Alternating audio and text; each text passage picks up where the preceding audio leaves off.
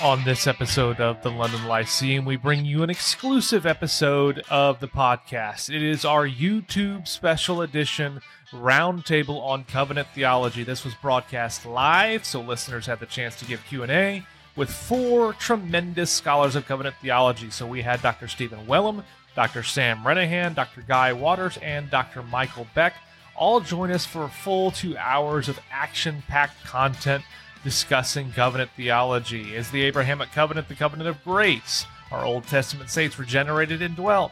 And much, much more. So as always, if you don't listen or watch on YouTube, do go ahead and click the YouTube link anyway. Subscribe to our YouTube channel. It helps us to produce and promote quality content across the internet.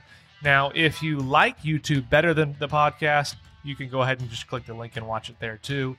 As always, there's a good chunk of 5-6 minutes of intro material in here explaining the format. So if you want to go ahead and skip that, you're more than welcome to. If you want that to help you orient the discussion, go ahead and listen to the whole thing. Just click it on 1.2 speed. That's what I do anyway. As always, if you have thoughts about the episode or ideas or requests for the show in general, you can hit us up Twitter, Facebook, Instagram, or check us out at our website, thelondonlyceum.com. Now, for the only analytic, Baptist, and confessional podcast on the planet. We think this one's going to get you thinking. Awesome. Well, I'd like to welcome everyone here, to old friends, new friends, everybody in between, to our Covenant Theology Roundtable event hosted by the London Lyceum. And this is really the brainchild of Brandon Askew. So I'm excited about this one. I'm Jordan Stefaniak, one of the members of the London Lyceum, and we've got Brandon with us as well as four other guys we'll introduce here in a moment. But I wanted to give you a little bit of an idea. So if this is the first time you've ever heard or known anything about the London Lyceum, I mean, we're all about thinking, which is why we put together these events. And we want to have an avenue for serious thinking that promotes things like charity, curiosity, critical thinking, and cheerful confessionalism with people who think differently on important topics. So we seek a virtuous kind of thinking that we hope will encourage you both in word and in deed. And yes, before anybody asks, this will be available on YouTube. It's going to be available on your favorite podcast app at some point in the future. So don't forget, if you're watching it right now, subscribe, like, share, all those sort of things so that we can continue to share content to encourage people across the globe. Now, let's go ahead and get down to business because I know you all are here and excited for this event and not for me. We're here to discuss covenant theology, and I'm really excited about it. So we've got four guests. I'm going to give you a little bit of an introduction so you know who they are if you don't already. So we have Dr. Sam Renahan with us. He lives in Los Angeles with his wife, Kimberly, and their son, Owen, where he's pastor of Trinity Reformed Baptist Church. Sam is also an adjunct professor at International Reformed Baptist Seminary, IRBS, and has authored various books on covenant theology, Baptist history, and the doctrine of God in English and in Spanish. So I'm going to link to them if you're watching this on YouTube or the podcast, listening on the podcast later, so you can go get them.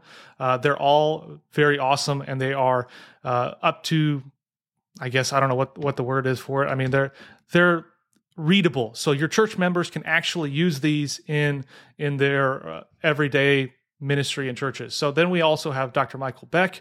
He received his PhD from the South African Theological Seminary. His dissertation was on the covenant theology of Meredith Kline, on his relationship to Reformed two-kingdom theology, currently being prepared for publication, hopefully by the end of the year.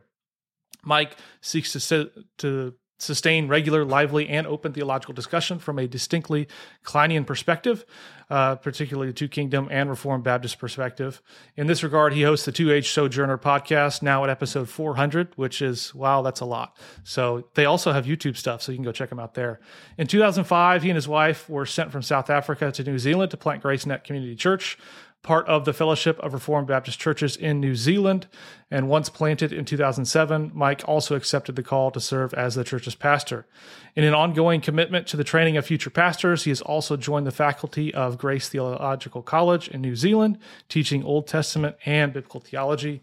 And Mike has been married to Candace for 18 happy years, and they live in Wellington, which is the capital of New Zealand, and they have 3 amazing and truly Kiwi children. We also have Dr. Guy Waters, and he's the James M. Baird Jr. Professor of New Testament with a particular interest in the letters and theology of St. Paul, the use of Scripture in the New Testament, and the Synoptic Gospels. He received his bachelor's from the UPenn, his MDiv from Westminster, and his PhD from Duke University. Prior to coming to RTS Jackson in 2007, he spent 1 year teaching Hellenistic Greek at Duke Divinity School and 5 years as assistant professor of biblical studies at Belhaven College. And in 2003, he became a teaching elder in the Mississippi Valley Presbytery, PCA. He served as the chair of the Credentials Committee for more than 10 years. And finally, we have Dr. Stephen Wellum. He is a professor of Christian theology at the Southern Baptist Theological Seminary and editor of the Southern Baptist Journal of Theology, and he's been at Southern since 1999. He received his PhD from Trinity Evangelical Divinity School. He pastored with the EFCA in South Dakota, and he has served as associate pastor and interim pastor. He has a ton of publications. He's written various essays, articles. I think the ones that you probably are most well known for, particularly for this topic, are his works with Peter Gentry on Kingdom Through Covenant, which has 2 editions. And he also has this small version that is more digestible than the 800-page magnum opus. He also has Progressive Covenantalism, which he was the editor of, as well as being the author of several theology books like God the Son Incarnate, The Doctrine and the Person of Christ, Christ Alone, The Uniqueness of Jesus as Savior, and The Person of Christ, an Introduction. And he also just finished his volume 1 of 2 volumes of A Systematic Theology to be published with B&H, so make sure to be on the lookout for that. And he's married to Karen and has 5 adult children and 3 grandchildren. So now, everybody, 3 housekeeping items before we start. I've got a couple stacks of books.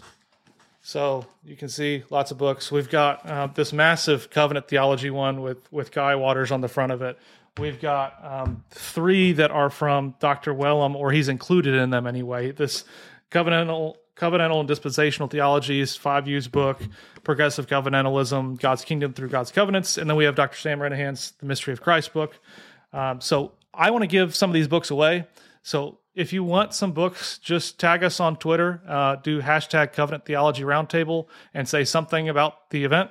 You can say it's awesome. You can say you have a question. You can just say, give me free books. Whatever you want to do that. I want to give some books away from these awesome guys.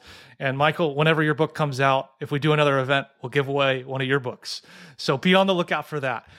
Second, quick rundown. We're going to give everybody an initial 8-ish minutes to give sort of a constructive statement of how they think covenant theology functions before we give everybody a rebuttal time of individual, just them. They get to say what they want to say in response to others where they think maybe we'd tweak this or we'd reject this or we'd want to amplify this before we have a half-ish hour of free discussion time. And then between our guests, and then we'll open it up to audience questions. So audience, if you have questions, you can chat them in here now. You can tweet us to them. You can do whatever. I'm going to try to keep up with all of them and ask those questions for you guys. So finally, we're ready. If there's an internet issue, as you know, I've got a backup plan for us now, but hopefully this works. I'm excited about it. So our key topic for discussion, covenant theology. So example questions, just to set the table. Is there a covenant of grace? Is there a covenant of works? If so, what are they? What is the substance of each covenant in Scripture? Should the Abrahamic covenant be understood as the covenant of grace? How much progress should we see in the revelation between Old Testament and to New Testament? So those sort of questions we hope to ask. So we're going to begin with Dr. Sam Renahan. He will lead us off, and then we'll go through give everybody a chance. So I'm really excited about this. So Dr. Renahan, I'll let you take it away. Very briefly before we begin, can if you're not speaking, if it's not your turn to speak, can we make sure we all have our mics muted to cut down on any background noise? Okay, that'd be great. And then we'll remind you to unmute if you start talking and we can't hear you. So, all right, go ahead, Dr. Renahan. Sorry. Thank you, Jordan. Thank you, Brandon. And thank you to my esteemed colleagues who are joining us. Michael, I didn't know that you got your PhD. That's so great. Congratulations. Not to waste any more time, I prepared according to the questions, Jordan, that you gave to us to sort of lead these initial statements. And because time is short, you'll have to bear with me if I try to get as much information in as possible in a short amount of time. If we ask the question, is there a covenant of grace and covenant of works? We affirm. I would affirm, yes, there absolutely is. There is a covenant of works because covenants are not natural arrangements. They're not a part of the creator-creature relation.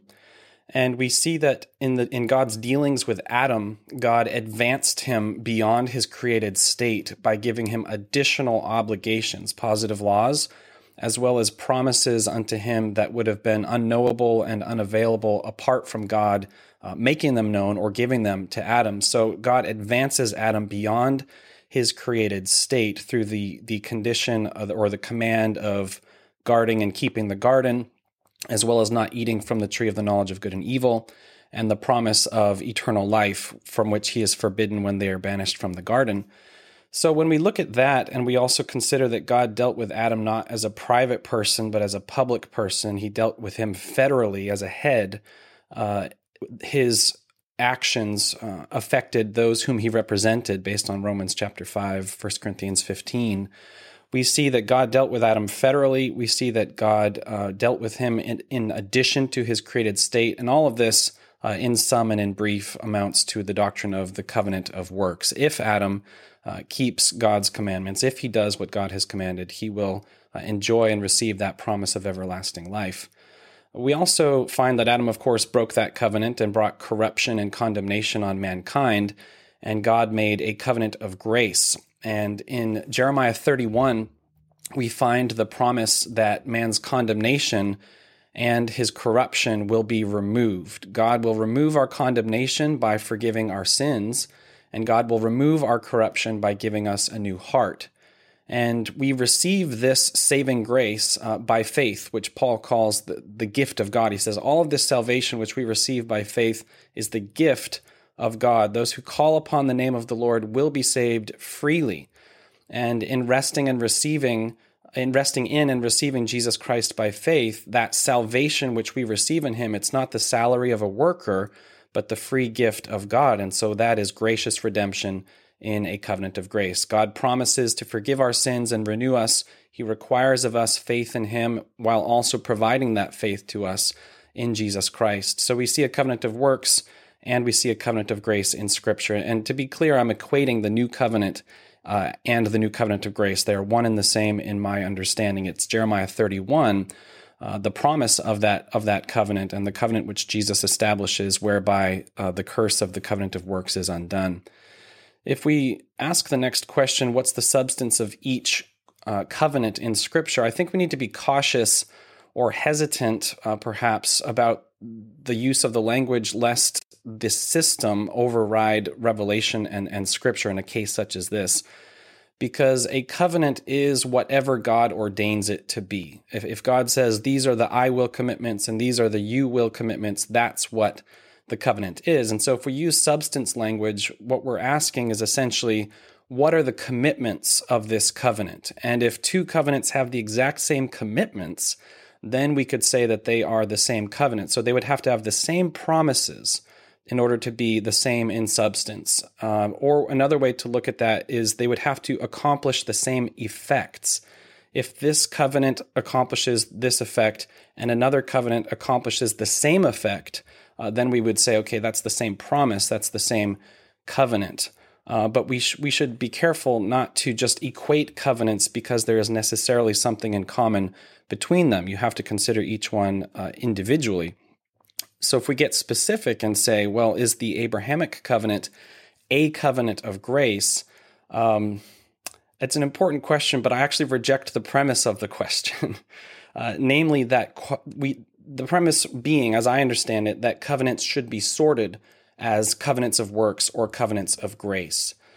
Sometimes that kind of thinking of a covenant is the covenant of works, or is the covenant of grace, or is a covenant of works, or is a covenant of grace. Sometimes that comes from a misuse or misunderstanding of Galatians 4:24 and the two covenants. In Reformed theology, Protestant theology, many times, Baptist or Paedo-Baptist, people have looked at that verse and said, okay, there are two covenants, and we should try and sort covenants based on those two.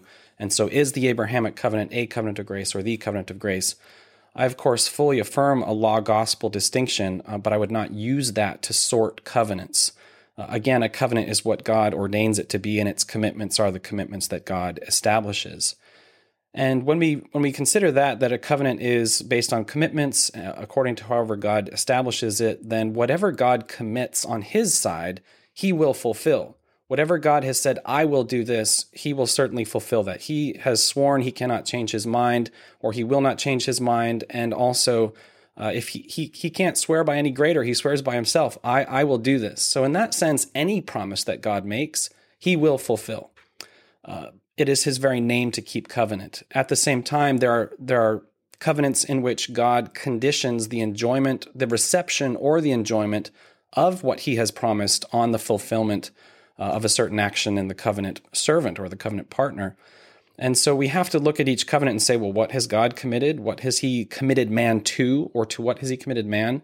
And consider the balance or the arrangement of those promises and conditions. If we narrow our focus to the Abrahamic covenant and say, okay, what has God committed to do, and what does he commit man to do or Abraham to do, we find in Genesis 15 in particular that God says, I will multiply your descendants. I will bring them into the inheritance of Canaan. I will certainly do this.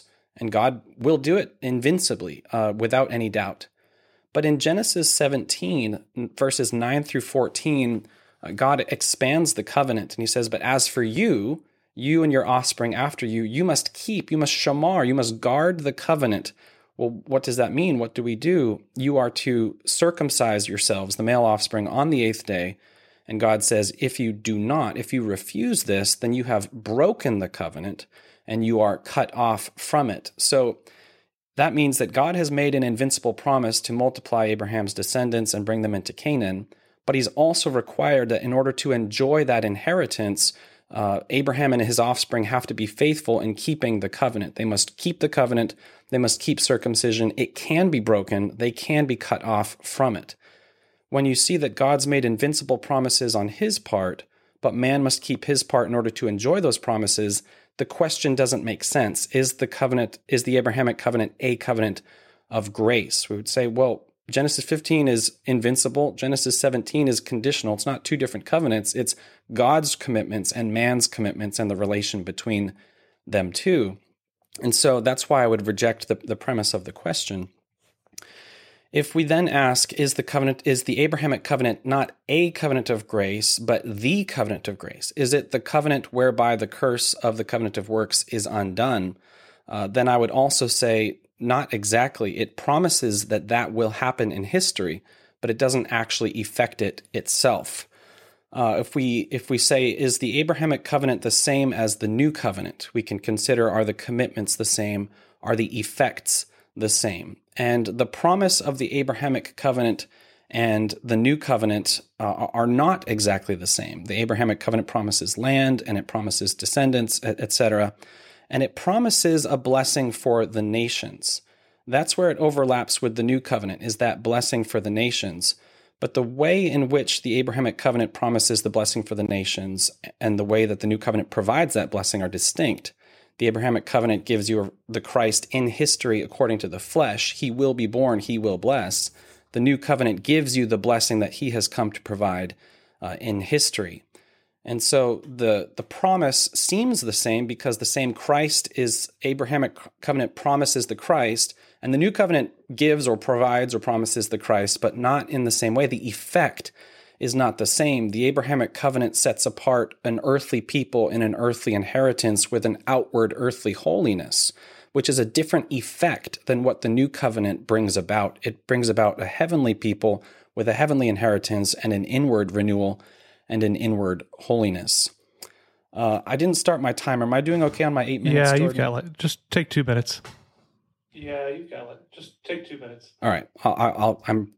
We're getting there. In Romans, this is going to be the generalization of all generalizations. In Romans, Galatians, Ephesians, Colossians, Philippians, and Hebrews, I would argue that Paul makes the point again and again that the old covenant made nothing perfect.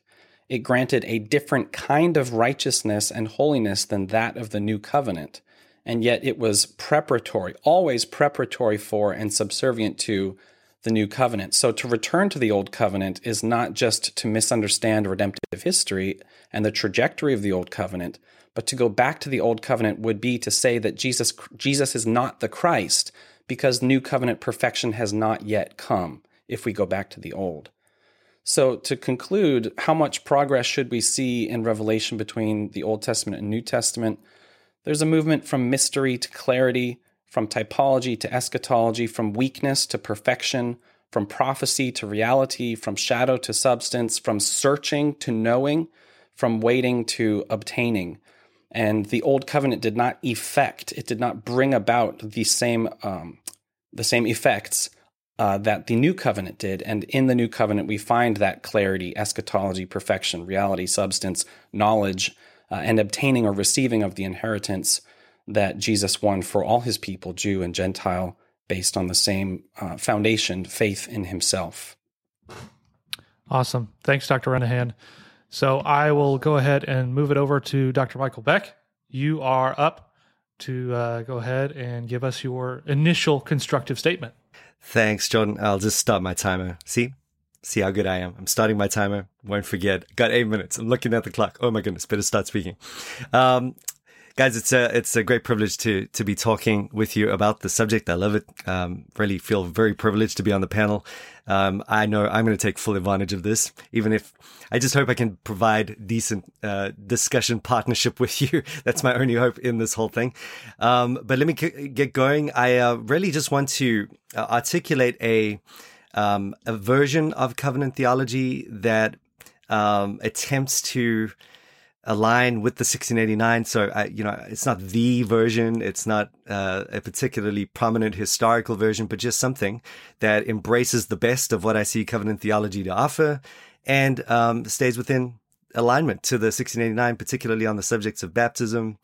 And then one of the things that I really appreciate about the 1689 as well is the way that it kind of brings out this biblical theological emphasis. And that's something I'd hope to capture in whatever form of covenant theology comes across. I know the expression 20th century Reformed Baptist view is now in vogue, and that's often said against the 1689 federalism within Baptist circles anyway. To be honest, I haven't been overly concerned with these. I think that I kind of get where that's going. Look, if just to help people kind of peg me, if that's a good way to describe, let's say, the views of Dr.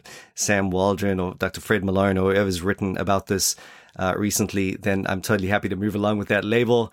My one problem though is that there's this other kind of strand of Reformed Baptist theology that I won't mention names, but it's kind of very mono-covenantal, and it's like they got hold of mono-covenantalism and they just dunked it. And I don't really want anything to do with that. I'm on the other side of that score. And really, I'm very close to Dr. Renahan here with his strong law gospel contrast. I think that's absolutely hugely important. And even concepts like republication, I would come very close to what Sam is saying there. I can't go all the way with him, so that's where I come in, I suppose. And leaving those labels aside for a second, let me try and give you just a quick positive overview. In a nutshell, I hold to the broader theological construct, the classic trifold schema. In other words, I believe in the covenant of redemption made in the council of eternity within the triune Godhead. That plan is then enacted in history in these two overarching theological realities. First, the covenant of works in the garden. I'm 100% with Klein on that one, seeing that needs to be a works covenant, 100% a legal covenant. But then after the fall, you've got the covenant of grace that begins, and you might say, was inaugurated as early as Genesis 3:15, then progresses and is formally confirmed, ratified in the Abrahamic covenant that runs through, I would say, the Mosaic economy, subserved by the Mosaic covenant itself. And confirmed in the Davidic covenant and reaches its full expression, or is most clearly revealed in the new covenant, or culminates in the new covenant. So I suppose immediately that sets me at odds a little bit with what Sam was saying there, in that I wouldn't say it is the new covenant. And one of the reasons I feel that way is just because I feel like that might conflate these biblical exegetical categories, these things that we're all seeing in the scripture, these covenants, with more of a systematic theological construct. So I really like what Sam Waldron says in his exposition of the 1689. I'm sure listeners would be familiar with that work. Where he says the Bible never actually uses the word covenant to refer to an overarching covenant of grace, which spans the whole of human history. Each use of the term to refer to a divine covenant in the Bible refers to a covenant made by God at some specific historical epoch.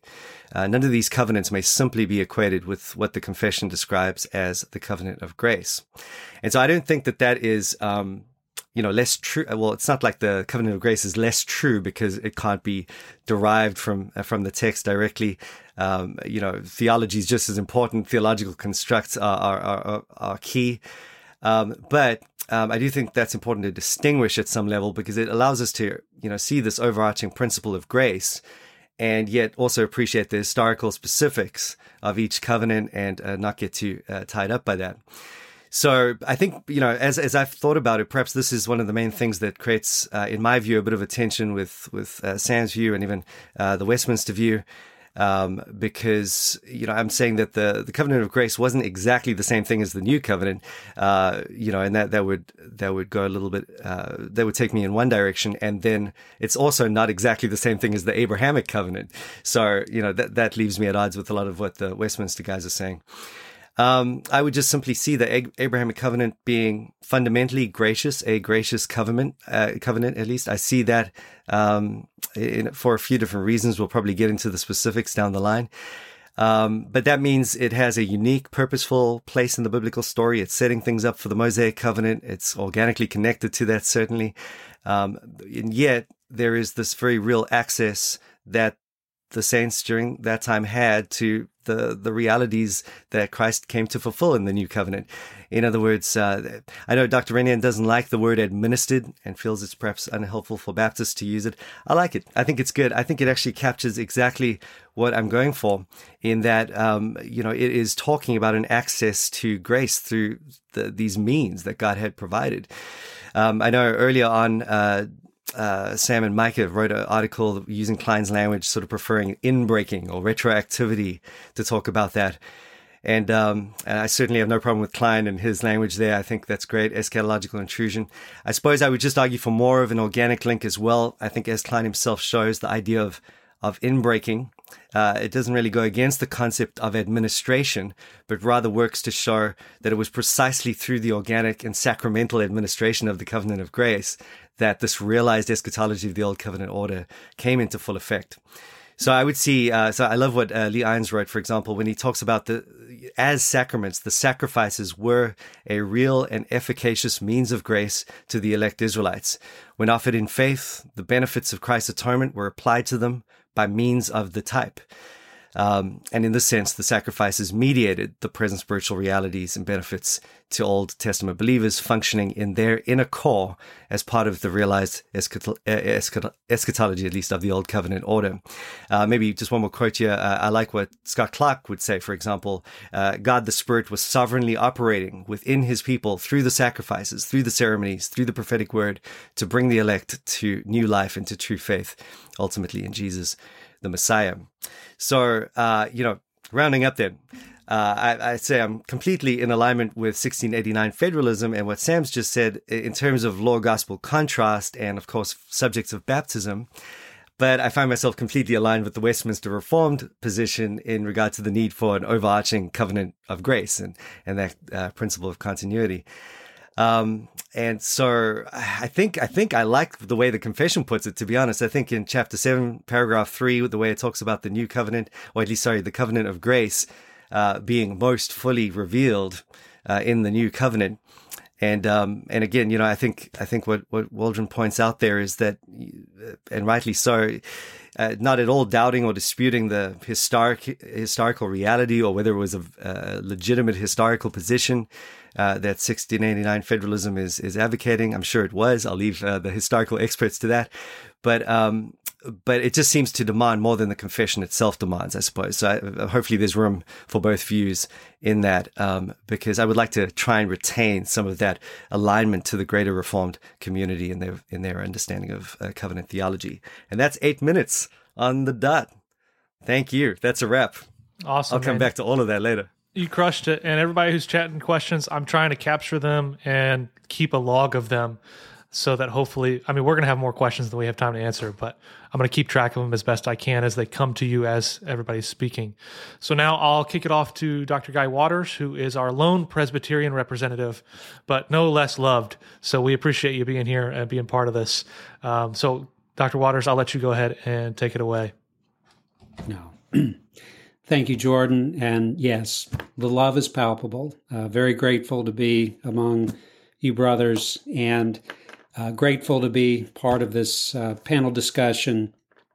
So I've got a few minutes to set forth some constructive statements, and I'll follow the basic pattern that both Sam and Michael have followed, the prompt questions that were distributed to us, and it will come as no shock or surprise that I hold to the system of doctrine contained in the Westminster Standards.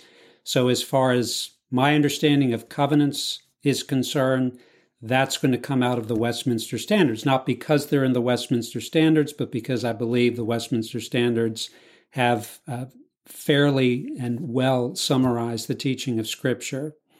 So, what do the Westminster Standards say in short with respect to these questions? Well, we, of course, have already raised the question of a covenant of redemption. I believe that that's taught in Scripture. It's implicit in the Westminster Standards. We can talk about that further, but I think our points of discussion really concentrate on the covenant of grace, covenant of works, and would embrace both. I see a fundamentally bi-covenantal structure to the historical covenants that God makes with human beings. Covenant of works, sometimes called the first covenant or the covenant of life. Covenant of grace, second covenant.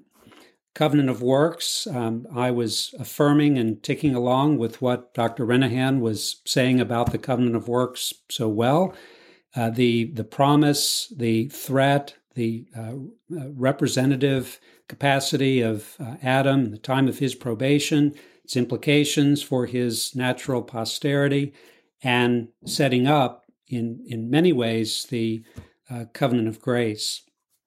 Now, I think where I'm going to part ways with the previous two speakers is that I would see the covenant of grace as inaugurated in the garden, not in pre-fall, prelapsarian humanity, but immediately following the fall. And Genesis chapter 3, verse 15, I would take to be the first announcement of the gospel, the well-known term, the proto-evangelion. And out of this promise comes the fullness of the redemptive promises of Scripture until they reach their intended culmination in the person and work of Jesus Christ. And so I see a single covenant of grace that for substance entails two things. One is a common set of promises, and I've spoken of these just now, promises that concern the redemptive work of Jesus Christ, the God-man, come in the fullness of time.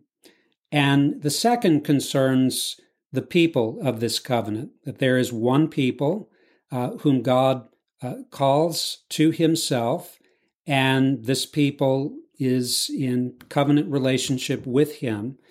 And I see a genetic identity as we move through redemptive history from old to new in this people, so that Paul can tell the new covenant community, as he does in 1 Corinthians 10, Israel are your fathers. He can tell Gentile Galatians, you are a son of Abraham if you have Abraham's faith. So a single people and a single set of promises. And so this one covenant is going to be administered over the course of redemptive history. And so I would speak of the Abrahamic covenant as an administration of the covenant of grace, or the new covenant as an administration of the covenant of grace. These are not interchangeable parts. Obviously, there's a principle of progression, and the two factors at work as we move throughout redemptive history is that God both expands and extends that which he has committed himself to do in that initial gospel promise. So we see an expansion as he reveals more and more of his purposes with respect to Christ, his mediatorial offices, prophet, priest, and king, the nature of what it is that he has promised, redemption, both negatively, the removal of sin, its guilt, its dominion, ultimately its presence, and the bestowal of full eschatological life in the fullness of time. That is gradually and more fully revealed over the course of redemptive history. But there's also the principle of extension, and that is God is going to extend these promises to wider and wider circles. God does not contract, he expands. And so we begin with Abraham and then the family of Abraham, and the people of God, by and large, are genetically Jewish, but the covenant principle, the covenant that God makes with Abraham, is not predicated on Jewishness. It is predicated on being a member of the household of Abraham, which in his circumstances did encompass servants, perhaps others. And the covenant people of God is expanded at its widest extent at the dawn of the new covenant. Peter's words to the crowd on the day of Pentecost, this promise is for you and for your children and for all who are afar off. And of course, all who are afar off, Acts 22, Ephesians 2 is a reference to the Gentiles. And so by divine command, this promise now goes out into the world, into the nations. Gentiles are being enfolded into the one covenant people of God, partaking of the covenant promises that had been extended to Israel in days of old. So extension and expansion. Then the question is asked, how much progress should we see in revelation between the Old Testament and the New Testament? And we want, of course, to avoid two extremes. The first extreme is that we flatten legitimate differences among the covenants. There are differences, and we want to respect this principle of extension and expansion. God is doing greater and greater things in the course of redemptive history. And so we don't want to flatten the legitimate differences. At the same time, we don't want to divorce or separate what God has put together, that we are looking at administrations, covenants that exist in organic continuity, that are an organic relationship with one another. And so want to take care not to sever them where Scripture holds them together.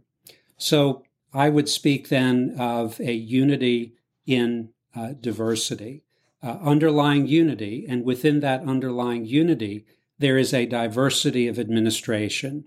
And so we can respect and explore that diversity, provided we maintain that biblical unity that underlies.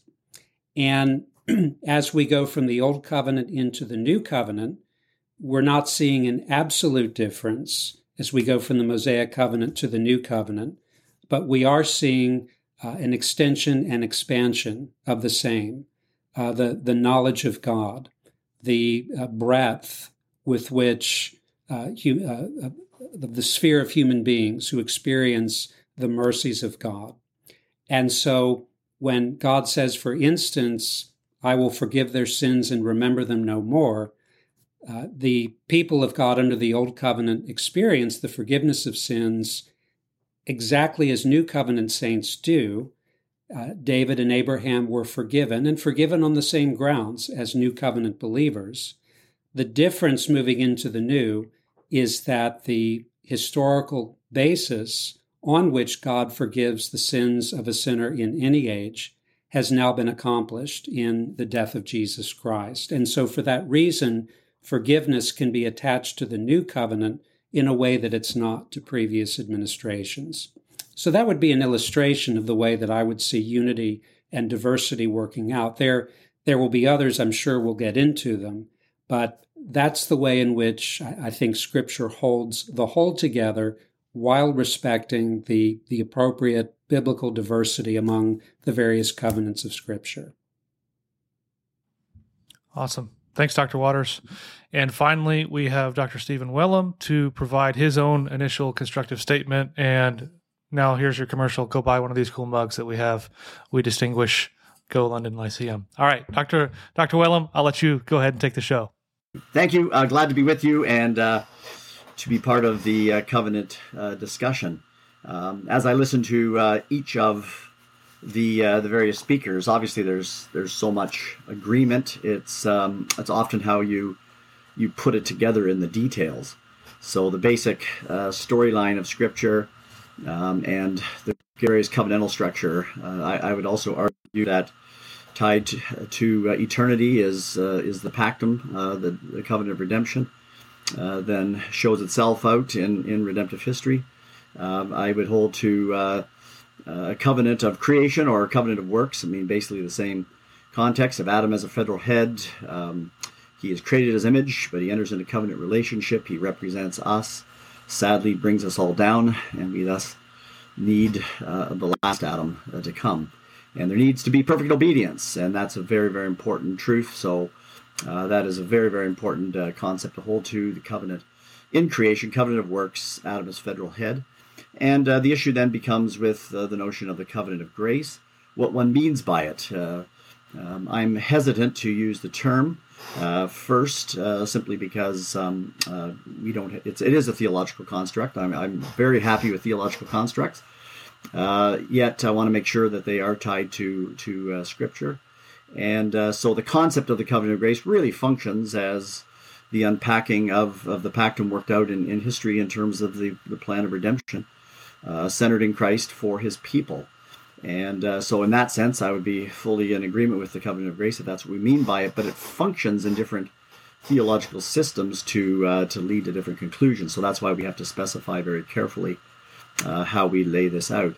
If I were to be pushed, I probably would be more in sympathy with Sam and the 1689 Federalist by saying that in Genesis 3:15 we have the initial promise of redemption. There's a clear distinction between pre-fall, post-fall, between what Adam is to do and disobeyed, and the hope that now comes in the seed, ultimately Christ. And so there is a crucial Adam-Christ distinction in Scripture. So you can say redemption begins in Genesis 3:15. There is no covenant inauguration that takes place there. One has to read that in. Yet the promise is there, and the promise is centered in Christ, and that promise, that seed promise, unfolds through the covenants, through the entire canon. And I would say ultimately, if you were to be pushed in terms of the covenant of grace, it would be tied to the new covenant. The Old Testament covenants are the progressive unfolding and unveiling and anticipating of that which comes in Christ. And then we have to do justice to how the one plan of God unfolds in redemptive history through these covenants. So there's one plan tied ultimately to God's decree and ultimately the pactum, yet it unfolds through a plurality of covenants. And it's important to let each covenant then to see its role, right? So the role of Adam as foundational, his disobedience, the plan of redemption beginning in Genesis 3:15, that then gets unpacked first with Noah, where you have a creation reality very similar to another Adam, yet uniquely with Abraham, a new start. That's the way it's presented in terms of Scripture, so that Genesis 1 to 11 is a unit. Obviously, we distinguish 1 and 2 from 3 through 11, pre-fall, post-fall. Yet Abraham is a fresh start, but Abraham ultimately bears the promise of Genesis 3:15. Through him will come the promised seed. So when Abraham believes God, that's ultimately tied to the seed. That's tied to other things as well. The Abrahamic covenant is multifaceted. We have to let it function in its own redemptive historical context.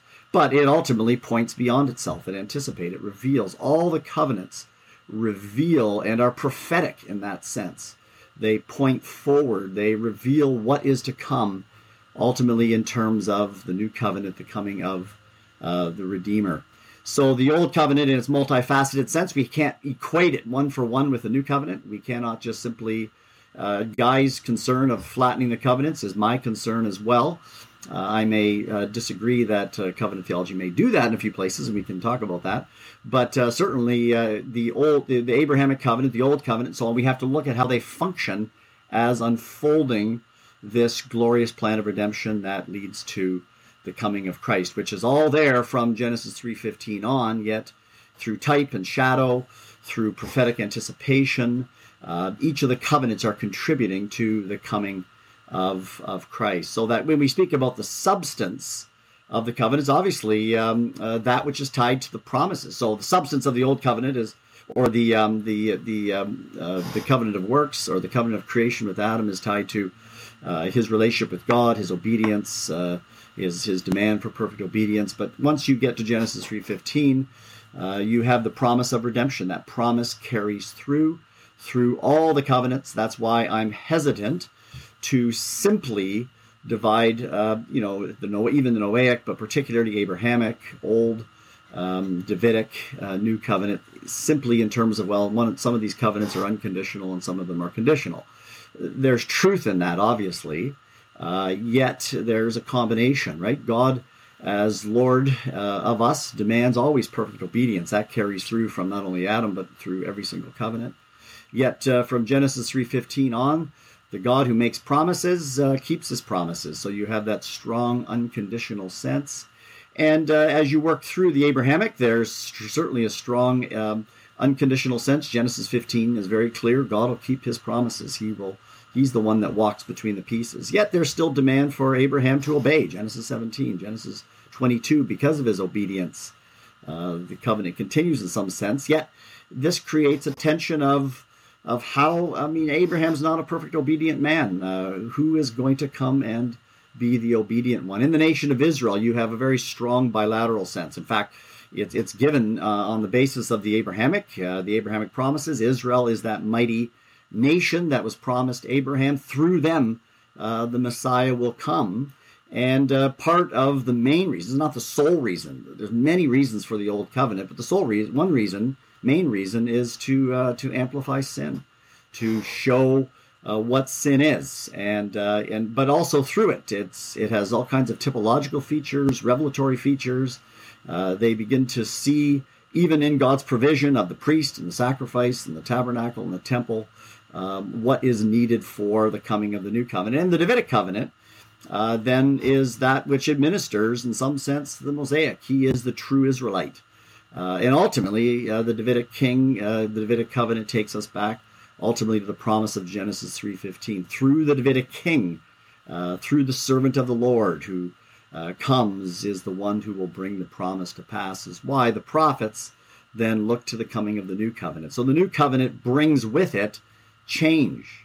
It goes from type to antitype, from shadow to reality, from promise to fulfillment.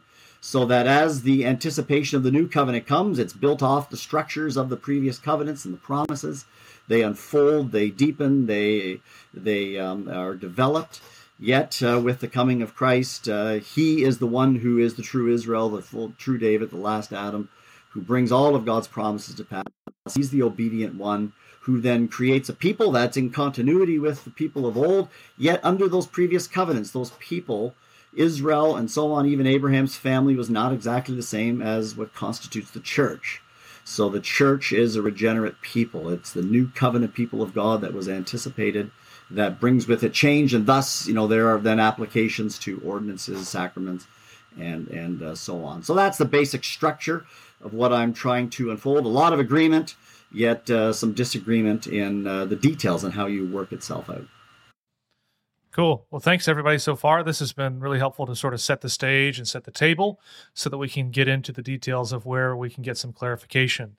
So the first step, we want to do that. I want to give everybody some dedicated time to just kind of respond to some of the things that have been said so far before we just open it up to more general discussion where anybody can talk as much as they want. So we'll start with Sam. You can go ahead and lead off.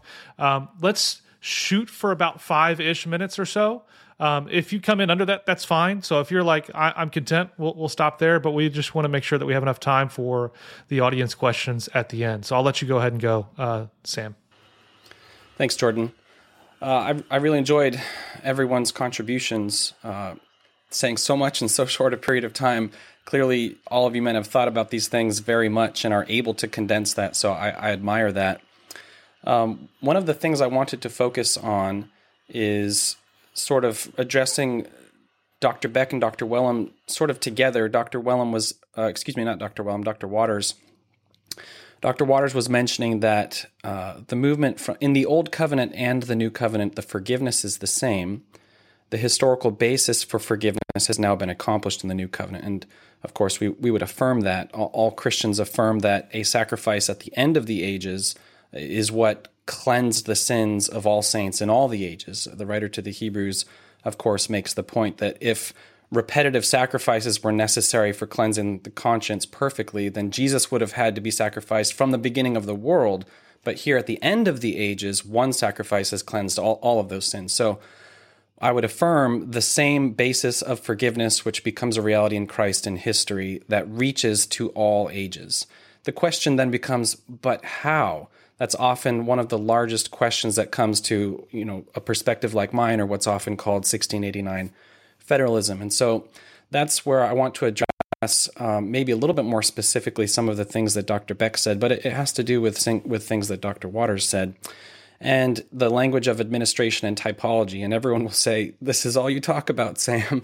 But I think it's very important, and I think that it needs to be included in more conversations. And so I'm fine with saying that the grace of the New Covenant was administered to the saints under the Old Covenant, that people before Abraham, after Abraham, until Christ, that the grace of the New Covenant was administered to them. I have no problem saying that because it's true. The grace of Christ's sacrifice reached them. It was given to them.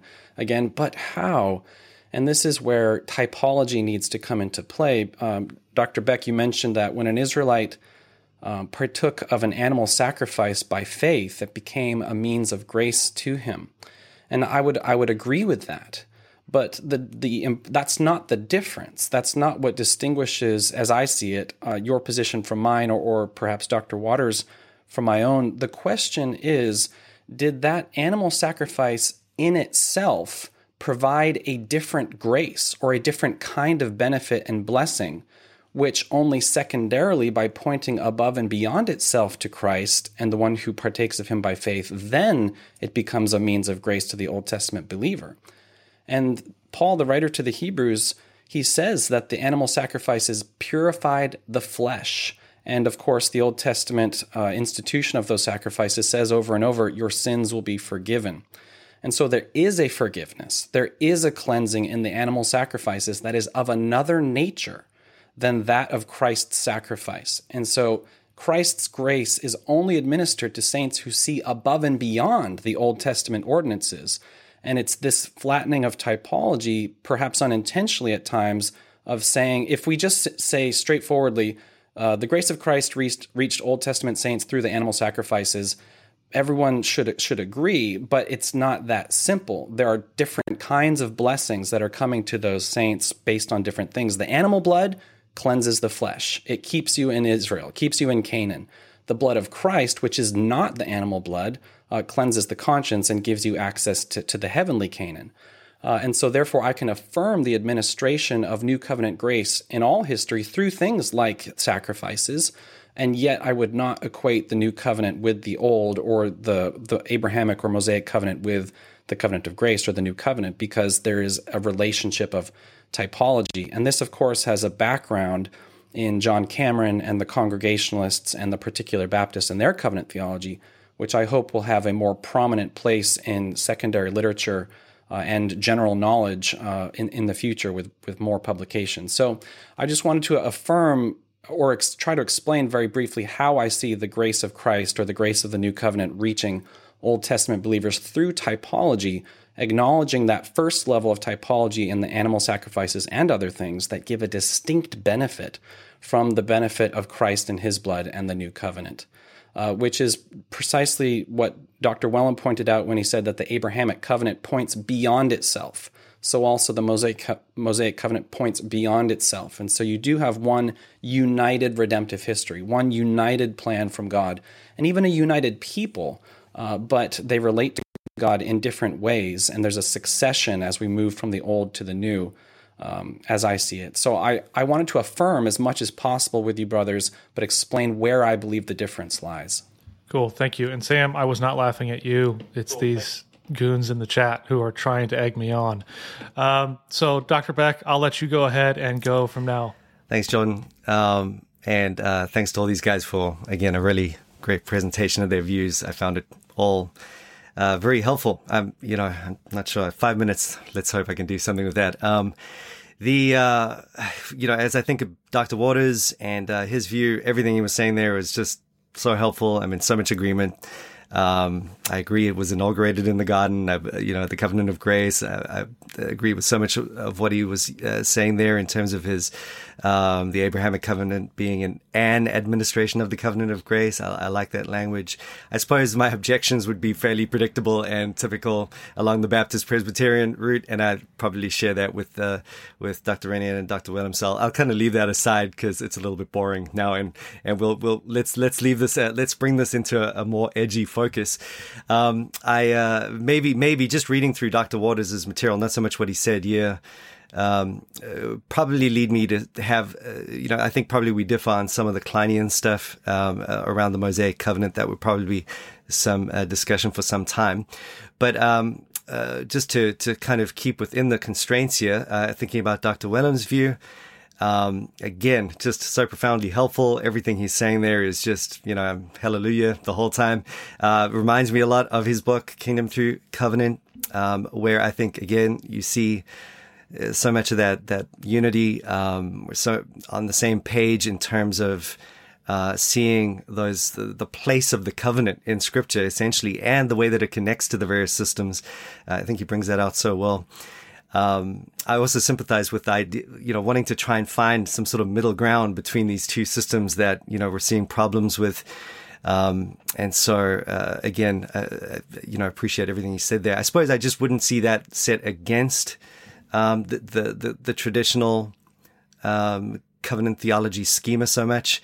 I feel that sometimes this might be me reading into it, but I feel that there's an emphasis on the exegetical unfolding of the covenants, almost set against the traditional schema. And I think that the theological construct works really well with that exegesis and doesn't necessarily have to be set against it. And then maybe the primary point that I feel is worth talking a little bit more about with Dr. Wellham, if I had the opportunity, was just exactly, I know he doesn't like the distinction between conditional and unconditional classification in covenants and that sort of thing. Whereas I would definitely see that's an important facet of covenant theology. I think that the covenant of works needs to be seen in quite antithetical ways to a covenant of grace and the grace principle. I think there's quite a lot of scriptural warrant for that sort of thing. I feel like the penalties of the law, it's not just instruction. There is a legal aspect that has a bite to it that Paul draws from. So if I feel like if we don't get that right, then all sorts of problems could emerge by way of its systems. What comes to mind is some theonomy, federal vision that's been on my mind recently. So that kind of thing can emerge if you don't have a strong law gospel contrast and know how it fits in covenantally. So that would be some thought there.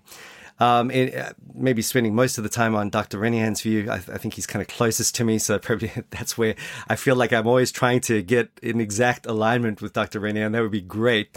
So I'm always looking for a way. I remember when he came down to New Zealand many years back, we had a chance to run through some of this. I don't know if he remembers, but we, I think the stickler for me then is probably still the stickler for me now. And that's really just, less so the administration language, although I really appreciated some of those comments. I think that's very, very helpful. It definitely helps me get a better sense of clarity on that point. But maybe the issue of whether we call the Abrahamic covenant a covenant of works, or whether it is a gracious covenant or a legal covenant, that's one of the big things that I still struggle with. I struggle with it mostly on the basis of what I see in Paul in Galatians 3. You guys know the story. Paul's arguing against the Judaizers, and he doesn't want to bring those legal dimensions into the new covenant. as they were practicing it in Judaism. And so he says, let's think really Jewish. Let's go all the way back to the father of the Jews. Let's go to Abraham. And please note all that God preached the gospel to Abraham, and that's my gospel. And then, Galatians 3:17, after that, the law, it came 430 years after that Abrahamic covenant, doesn't annul the covenant previously ratified by God so as to make that promise void. And then he sets up that antithesis again. For if inheritance comes by the law, it's no longer comes by promise.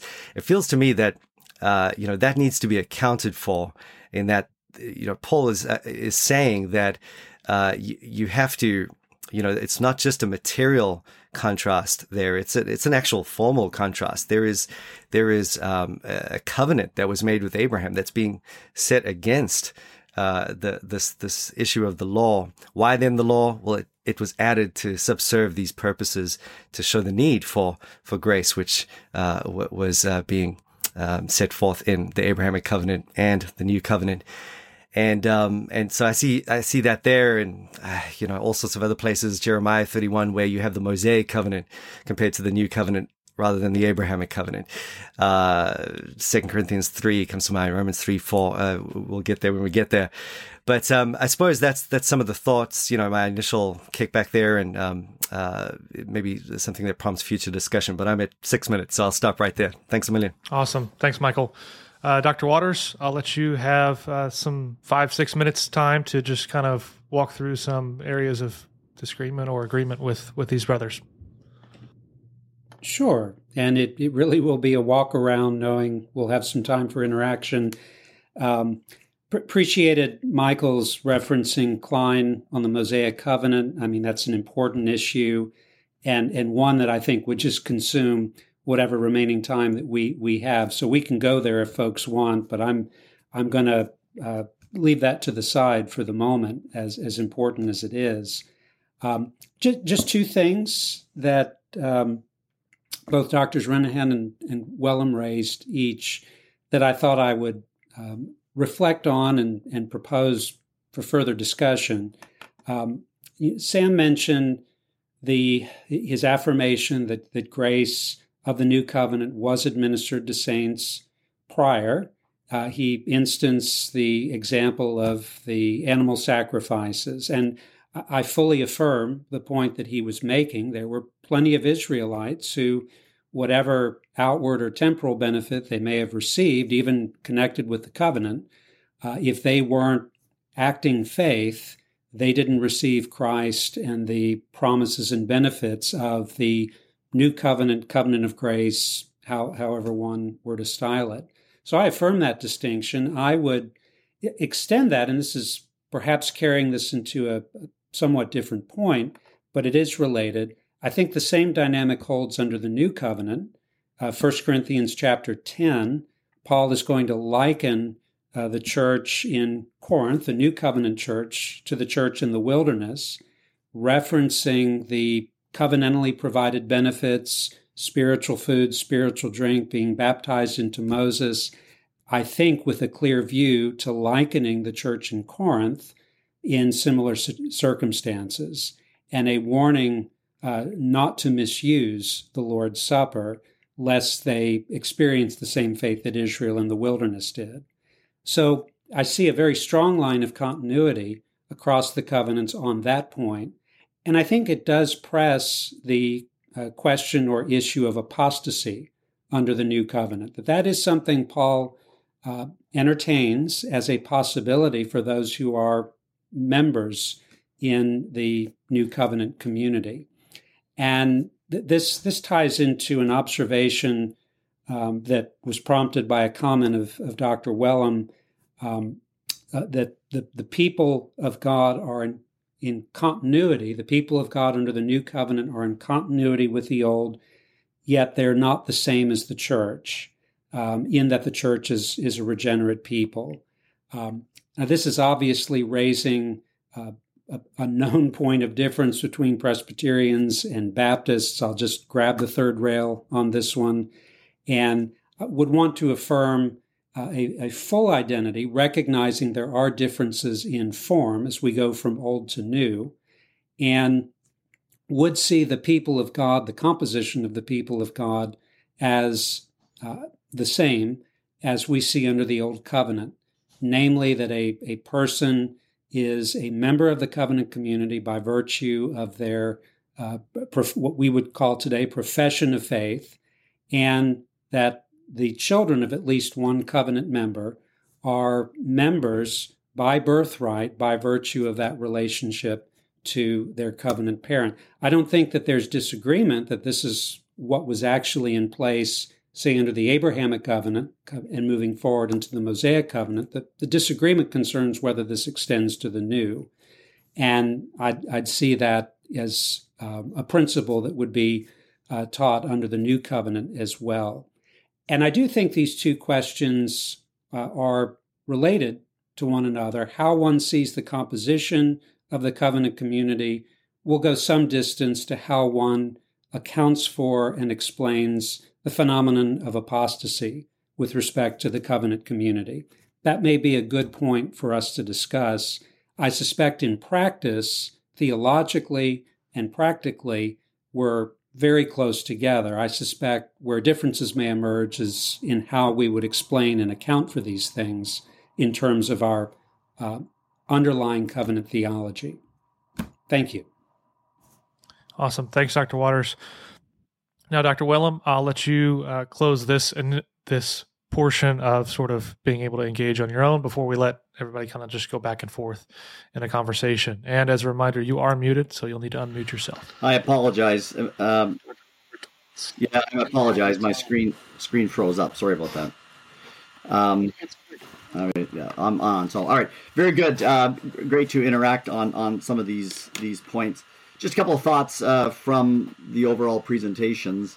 One of the issues that we have to wrestle with is really moving from exegesis to theological formulation, and the whole discussion of the covenant of grace, which again I do not reject.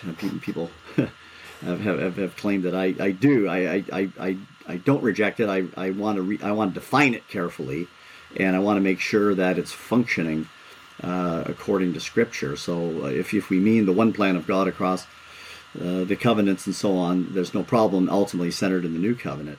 Yet the very construct of the covenant of grace, the problem with it, and I think particularly with even though this is not the intent with the Presbyterian view, the classic covenant view, to flatten things out, is that once we have the covenant of grace functioning across all the redemptive covenants, or everything since Genesis 3:15, and then we have the substance administrative distinction, then we make these covenants, yes, they're similar.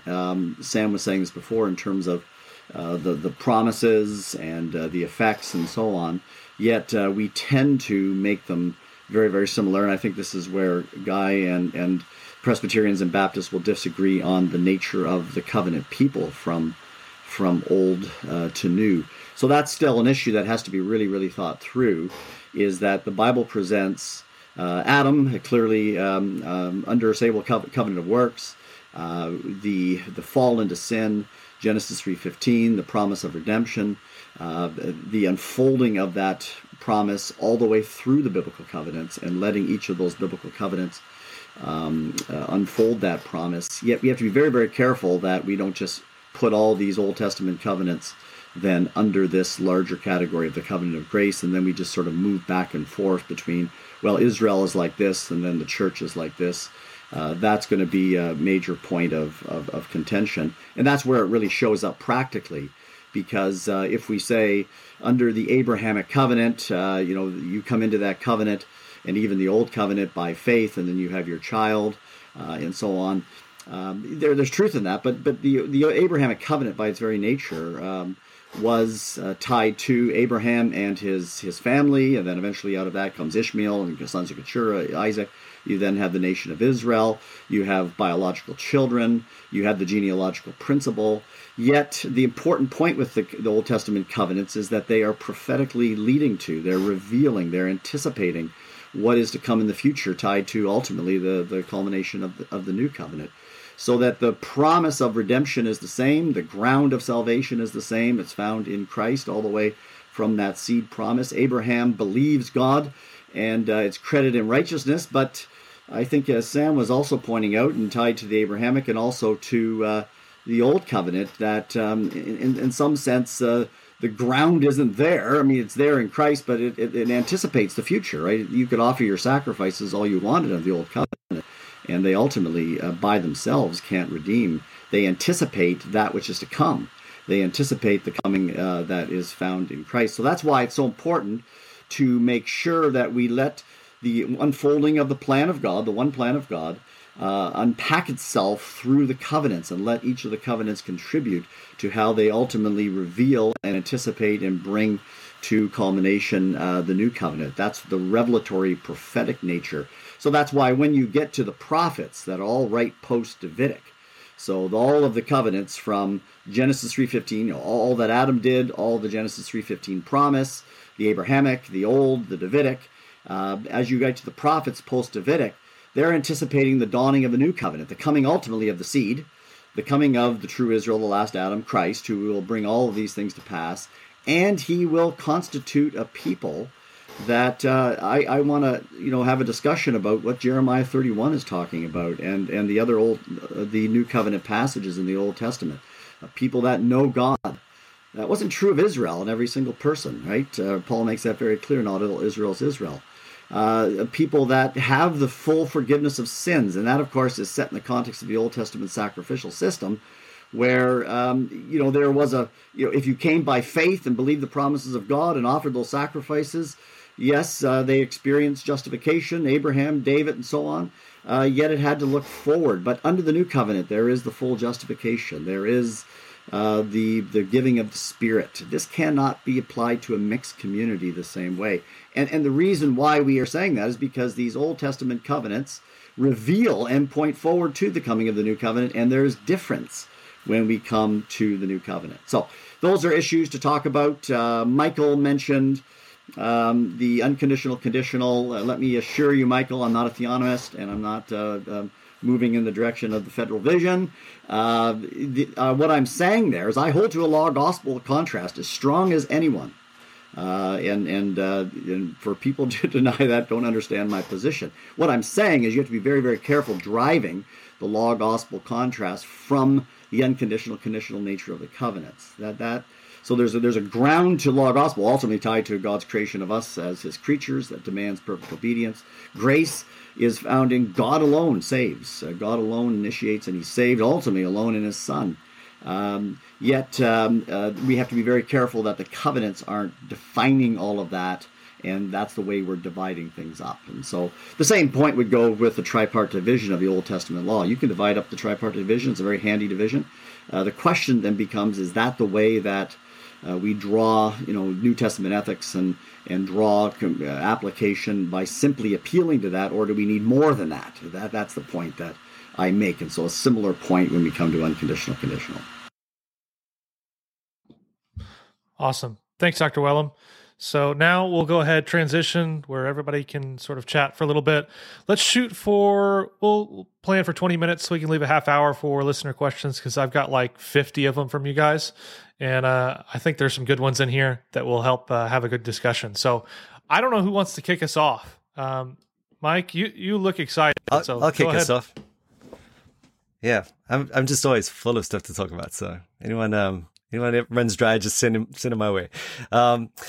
Just thinking on that difference there between law and gospel, that might be a good thing to, sort of merge into some comments earlier. Just very relieved there's no theonomy in the room. That's good. We'll leave that for another day, though. But I think that one of the things that has become increasingly important to me is, seeing how, as you move from Luther and law gospel contrast at a more timeless level, just these principles that run right throughout the scripture, and almost like a hermeneutic with which he approaches the scripture, to Reformed theology, and the development of covenant theology, what I see there is really forming a covenantal, redemptive, historical basis for law and gospel. And the wrestle there has been, well, how do we come up with this law gospel antithesis as we approach Scripture? So I've really appreciated those attempts to see law gospel founded in the covenant of works and covenant of grace antithesis. So I suppose that was a little bit more of what I'm getting at. I don't think that if you take that away, you automatically go into theonomy or federal vision or anything like that. But it's just, I've seen, I feel anyway, that becomes quite an important way of thinking to safeguard law and gospel as a contrast, rather than just leaving it hanging out there in terms of these timeless principles. But maybe what I could do is just use the opportunity to direct this to Dr. Renian. Just thinking, just very appreciative again of your earlier comments, thinking about our agreement really on, and I would agree with what you were saying in terms of the administration piece there, and how grace, it sounds like we're exactly on the same page. I suppose thinking about this antithesis that comes by way of these covenants, and referring again to Galatians 3:7, and thinking about the way that Paul seems to be setting something up there as he compares Abraham to Moses. I was just wondering what your thoughts were. As I look at Abraham, it seems very obvious to me that as you compare, let's say, with Sinai and the people, invoking upon themselves this curse and saying, we will do it, bring it all on, let the blood be upon us, and so forth. You see quite a striking example of hey, let's get into this and we'll do our part thing, versus in Abraham, where he's just basically sleeping, and God is doing it all, invoking the curse upon himself even, and really saying, well, this is going to happen. So as I think about those two processes of covenant ratification, even there, it's not shocking to me that Paul would say, well, the covenant that came 430 years later is not going to annul that thing that happened there, which was clearly all of grace. So while I appreciate there's an organic connection between the Abrahamic covenant as it sets things up for the Mosaic covenant, I'm wondering what your thoughts are on that, and how you get past that in seeing the Abrahamic covenant as effectively the covenant of the old covenant and a works covenant. Thanks. You went right for the throat, Michael. No, I'm teasing you, brother. It's a very important question. So it's not in any way something to be avoided. It needs to be answered. T.D. Gordon published a book, Law, Promise, and Faith, which, to be clear, I haven't actually read it myself yet.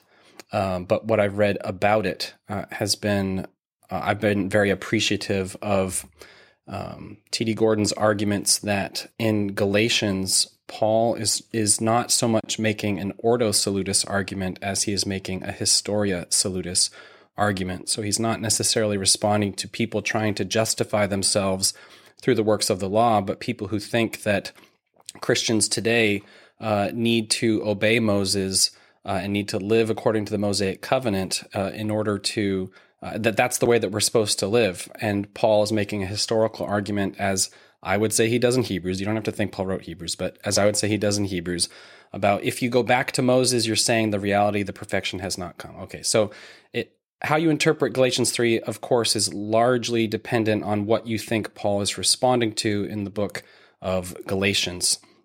And I believe he's largely making a historia salutis argument. And I believe that the appeal to Abraham, Paul is very selective about what he says. He singles out the promise of the descendant who blesses. The descendant who blesses the nations is what Paul is particularly focused upon. He doesn't talk about the Abrahamic covenant's promise about numerous offspring to fill the land of Canaan.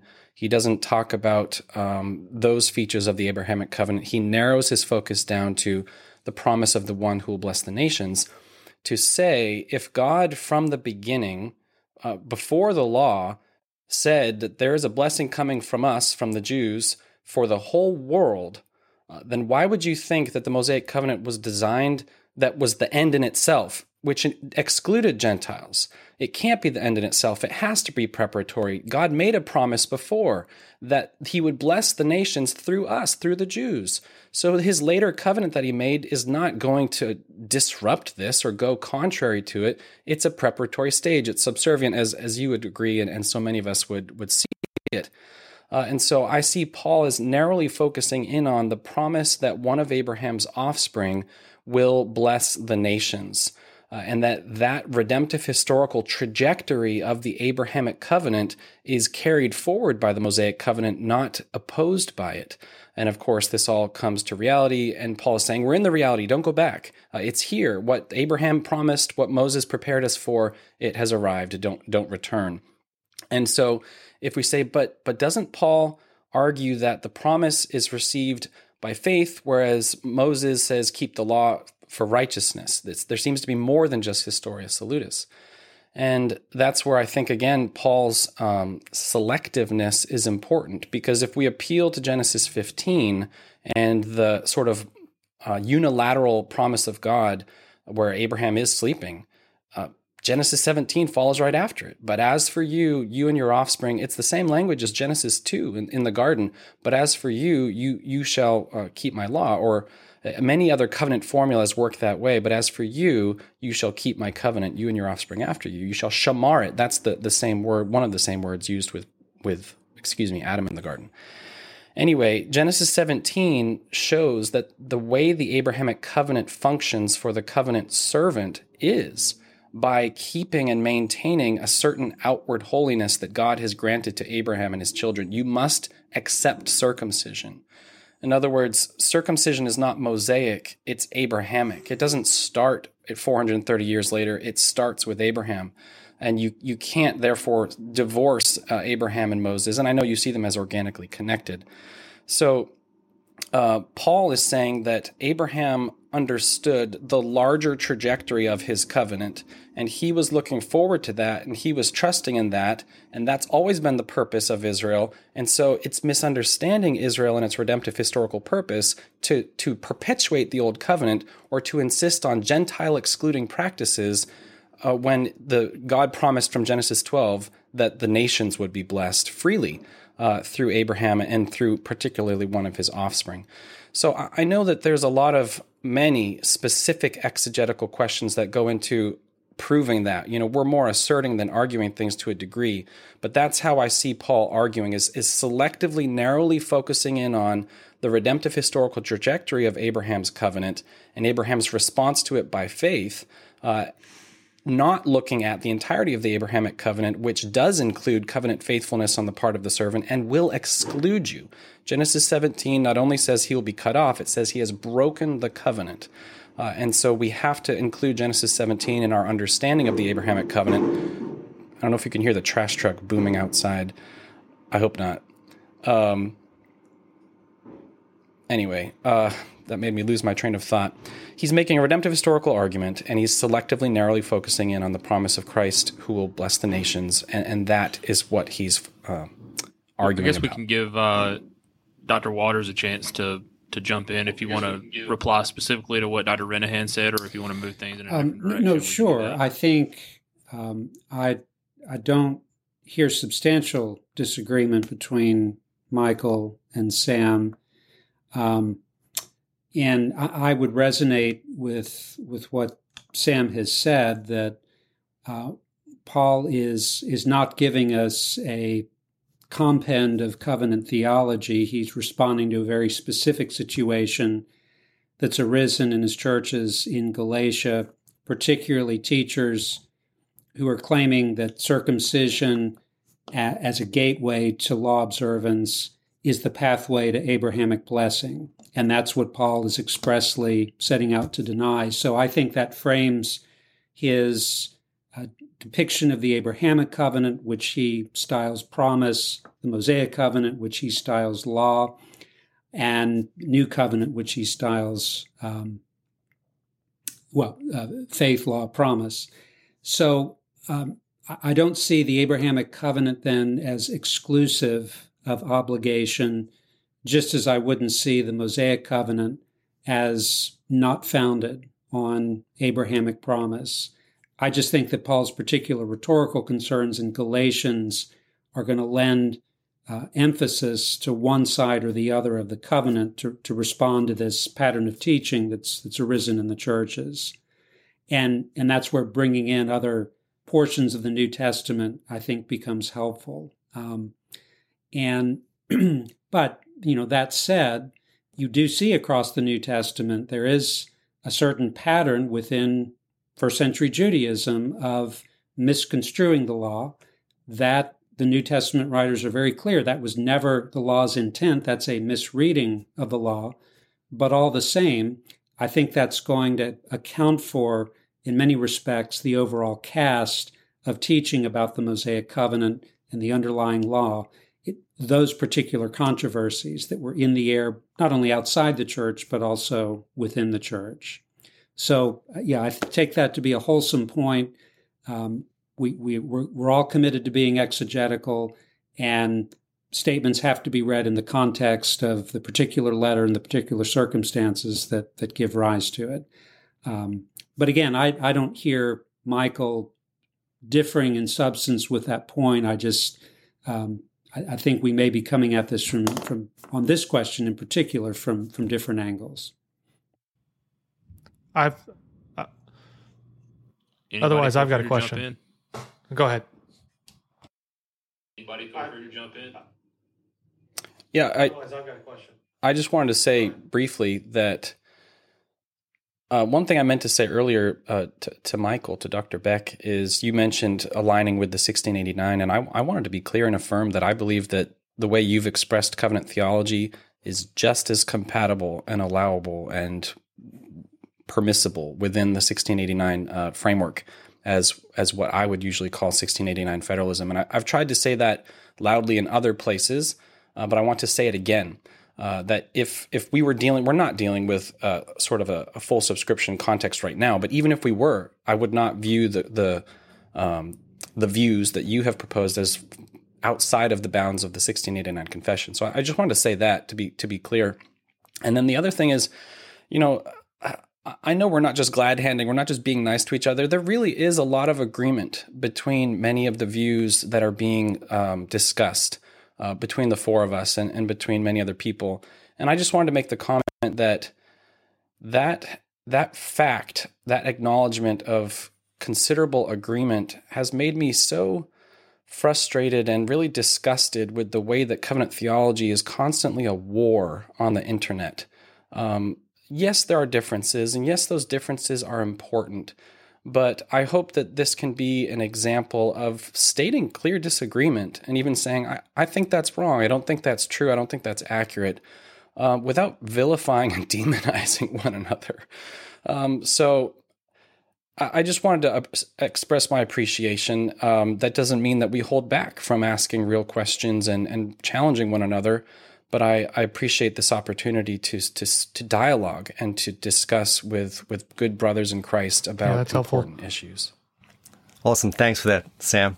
Let me just say, it's I really appreciate and agree with you on that. Also, maybe just to mention, the whole idea of there being one covenant theology that rules them all. I've always found it to be something of an elusive concept. I mean, I don't know. You just need to read a little bit of church history to get rid of that idea.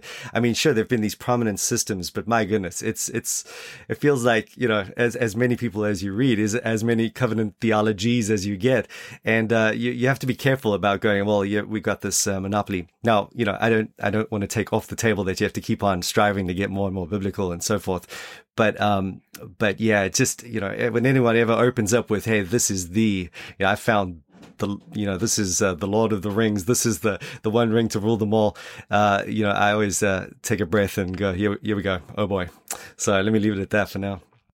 Maybe I want to ask a question. Oh, Dr. Wellham, you can go ahead. Though you're on mute, so you'll need to unmute yourself. Question, or do you want me to? Can I ask something, or? I'm just wondering. I mean, yeah, go ahead. Maybe we'll do this in further discussion. I'm just in thinking of how the covenants work across redemptive history, particularly where I'm departing a bit from the notion of the covenant of grace as an overarching covenant that encompasses, we'll just say, everything from Abrahamic to new covenant. In seeing that we have the progressive unfolding of the promise through the covenants that leads to the new covenant, that to me makes sense then of why the prophets in the Old Testament write post-Davidic. They anticipate the coming of Christ in the future, so all the messianic promises, the pouring out of the Spirit, the dawning of the new age, the dawning of inauguration of the new creation, even though obviously the new heavens and new earth isn't here in its fullness. It is first in Christ, it is in us as individual believers, and it is in us as the church. So that when you look at all of the new covenant passages, eternal covenant, or various ways that it's described in the prophets, particularly we'll just pick on Jeremiah 31, it anticipates, it seems to me, and I'd like to hear maybe Guy respond to this, is it seems to speak of a transformed people. It seems to speak of the law written on the heart. Now, that's not to say that Old Testament saints, but Old Testament saints aren't the same as the entire covenant community. Old Testament saints, you have an Israel within an Israel. You have the elect within. And of course, even the Westminster Confession of Faith makes ultimately the covenant of redemption, the plan of salvation with the elect, and not with the non-elect, or with the entire covenant community, such as Ahab's and others who are unbelievers in Israel. So that when you have the Jeremiah 31 promise of a transformed people, the circumcision of heart, again, the scope massively changes. The nature of that community massively changes. And then when you have the New Testament teaching of the church as the new creation, as united to Christ. Now, obviously, there's union with Christ in the sense of true Old Testament saints in the Old, but in the full New Covenant sense of that, I mean, how do you make sense then of just simply the church being a mixed community? There may be expansion, there may be extension, but in the end, you have an unbeliever-believer community that is constituted as the church. So reflect on that maybe just a bit.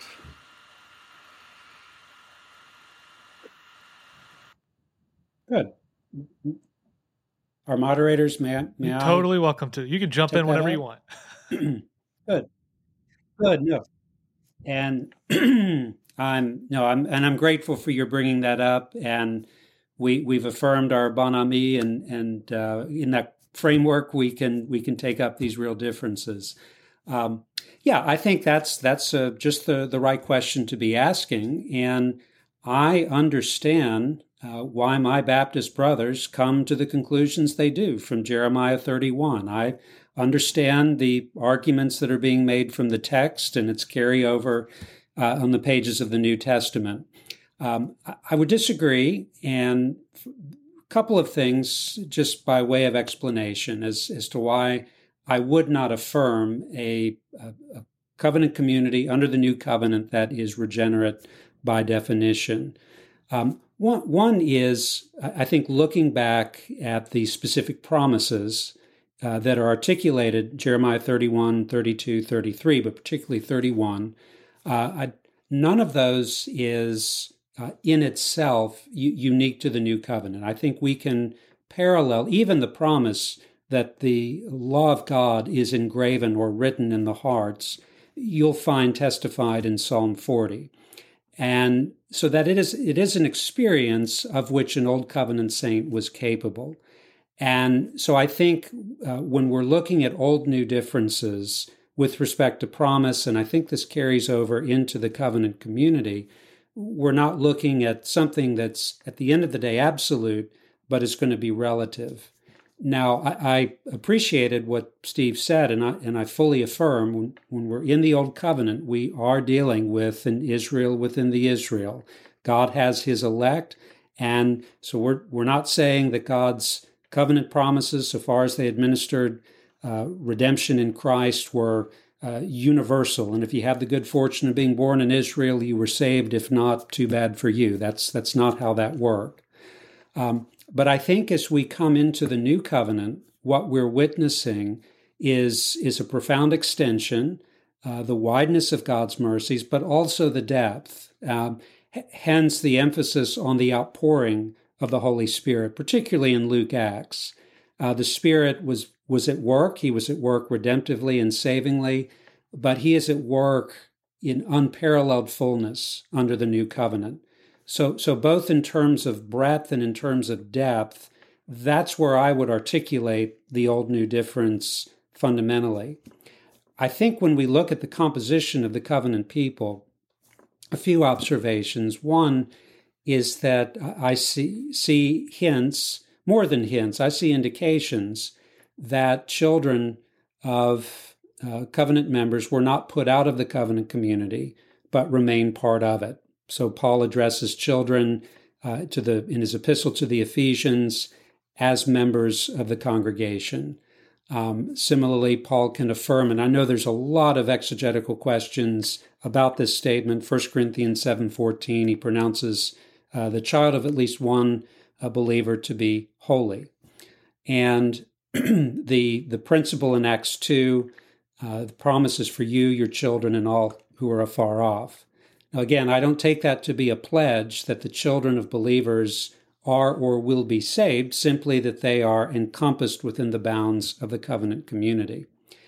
And I would want to press a distinction that I think it's critical to understanding membership in the covenant community. I think this applies old and new, and that would be that there is a sense in which one is a member of the covenant community outwardly, and then there's a sense in which one is a member of the covenant community both outwardly and inwardly.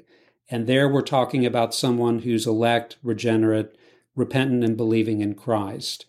And where that distinction, I think, surfaces in the New Testament is that in passages like Hebrews chapter 6 and with them chapter 10, the warning passages, other places, 1 Corinthians 10, I mentioned a little earlier, the New Testament anticipates that professing members of the covenant community, may and will apostatize.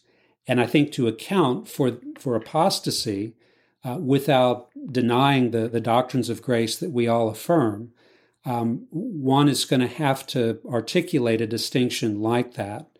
And so that is indication that we're not to understand the covenant community in strictly regenerate terms. I think accounting for apostasy and with it hypocrisy does prompt us to be thinking about the covenant community in like terms as the Old Testament.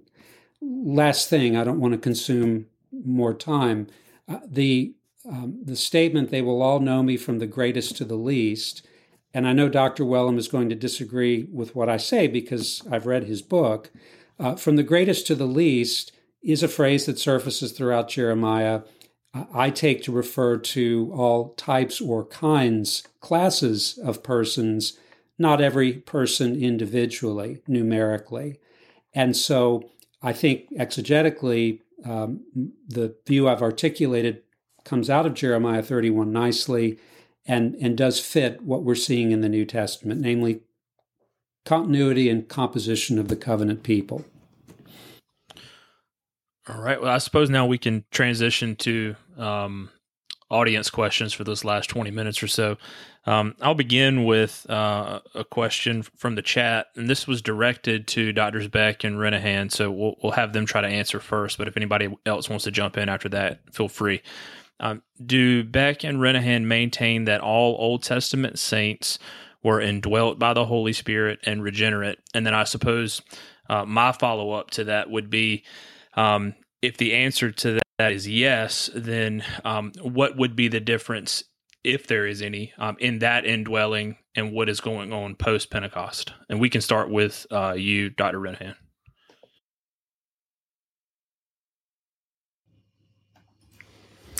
I would affirm both regeneration and indwelling in the Old Testament. The reality of salvation in the Old Testament was the same. However, the experience was different in the sense, at least, of knowledge. They did not have the same extent and clarity of knowledge as we do. They believed in what was to come. They believed in what had been promised. They believed in a sacrifice not yet offered. And yet the benefits that they received from that sacrifice were the same as ours.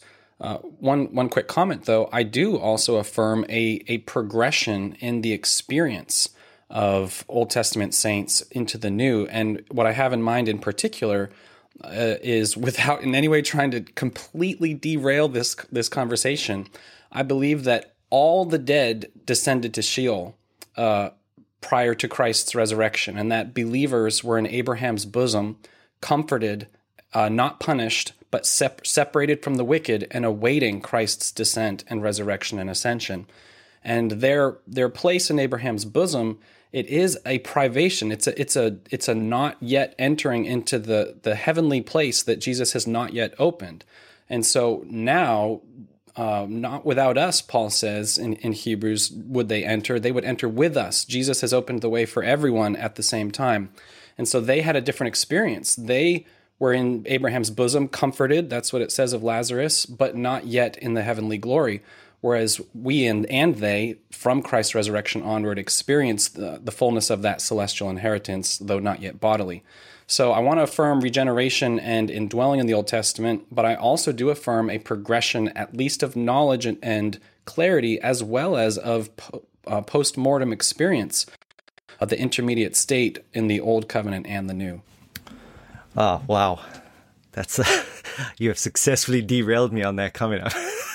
I'm completely, I'm absorbed by that, and I want to think more about that. But coming back to the original question, I suppose what I would say is similar to Sam. I would affirm both regeneration, indwelling in the same way.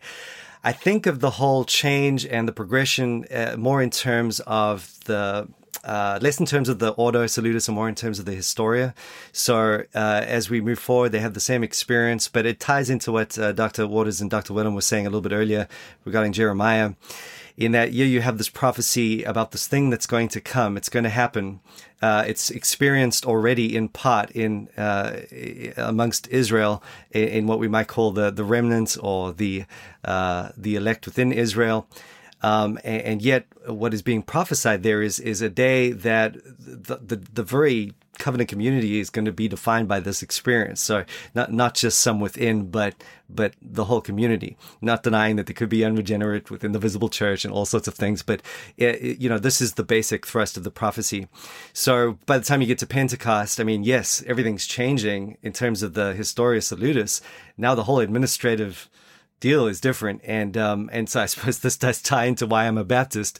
I'm revealing my cards here, but I do feel that is the big shift right there in terms of the Historia Salutis rather than the Ordo. Now, whether there could be an increased experience or not, I don't know. I find those questions kind of irritating because I can't really get to ever answer them properly. But I feel that is the concrete thing that we do have to work with at that point. So hopefully that helps. Is it all right to jump in on this one? I mean, this is a real test case for how one understands the continuity, discontinuity. I myself would struggle with having the full New Covenant sense of indwelling in the Old Testament. Certainly regeneration. If we're dead in our sins, God must make us alive. That occurred with Old Testament saints, not the entire covenant community. But, the whole dwelling language is tricky, right? I mean, in terms of God's presence, dwelling, the unique operations of the Spirit that become more clear as you work through the Scripture. So you can still have the operation of the Spirit in the Old Testament, yet the full reality of that in terms of Christ's new covenant work.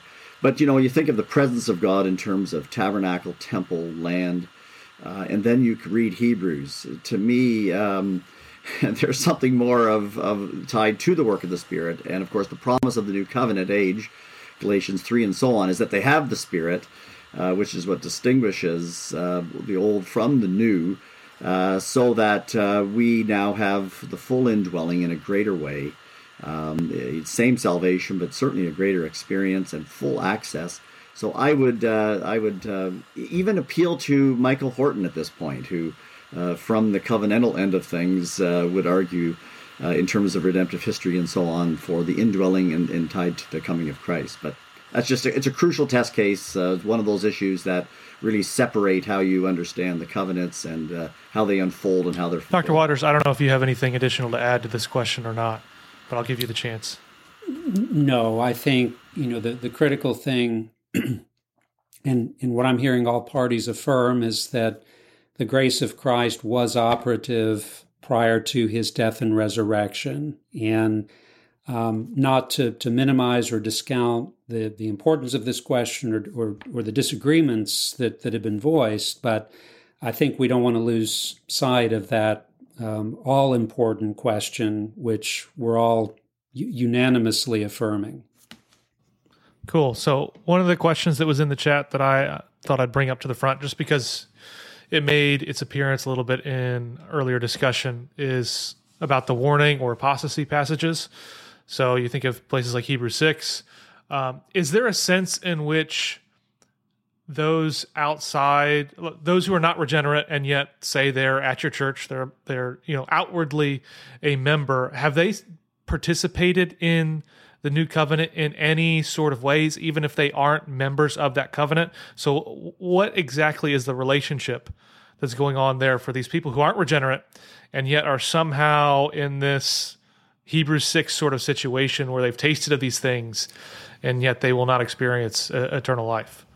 So I'm going to quote Thomas Goodwin, who said this. He said, "Objection.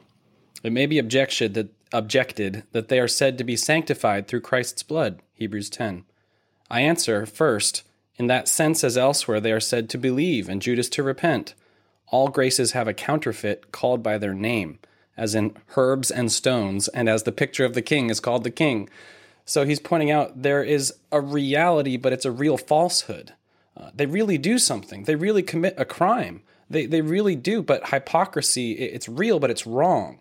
And so these people, they have come to have a knowledge. There are even common operations of the Spirit, as our confessions mention. And so outwardly, yes, they have been worked on. Outwardly, yes, they have received revelation that they are accountable for. They've had the benefits and blessings of being within the covenant community or the church. And yet inwardly, there has been no reality, no work in them. And what was regarded as sanctification, what was regarded as repentance, what was regarded as belief is then exposed as counterfeit. And church discipline will expose this and show what we believed was true was actually false. And it really happened. The question is not reality. The question is, was it true or was it false? I think that's a better way of discussing this because, as previously Dr. Waters mentioned, there is an external-internal distinction to be made of not all who outwardly receive the sacraments inwardly enjoy their benefits. Now, that's a separate question from are the Old and New Covenants the same thing, etc. And so I would affirm that not all who outwardly receive the supper and baptism and the supper inwardly necessarily receive the grace that they signify.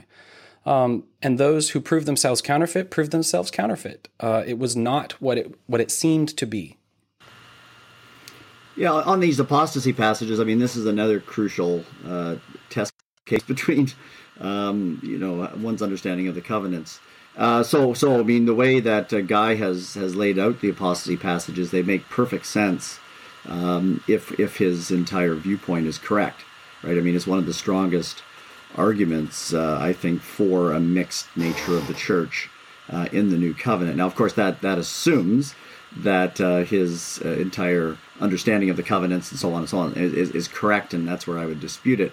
So you have to put you have to evaluate it on its own merit, the same way with Acts 2 passages bringing in children, whether that is justification for the continuation of infant baptism is another issue. You have to assume the system in order. It may buttress it, but it may not be the definitive proof of it either.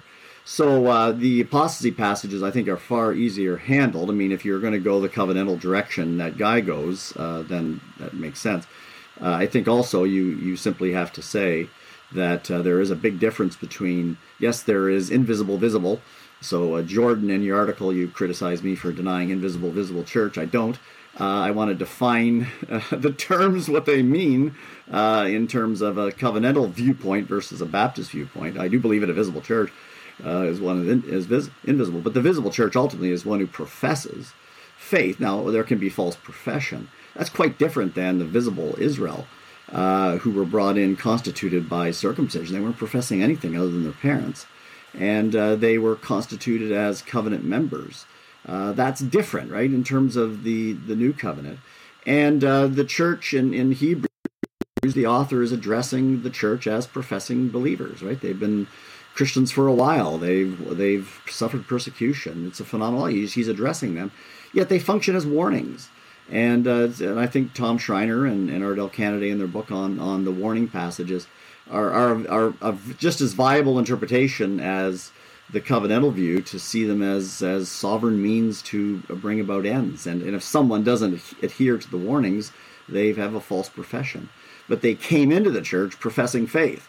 That's different than the structures of covenant theology, or at least Presbyterian thought at that point.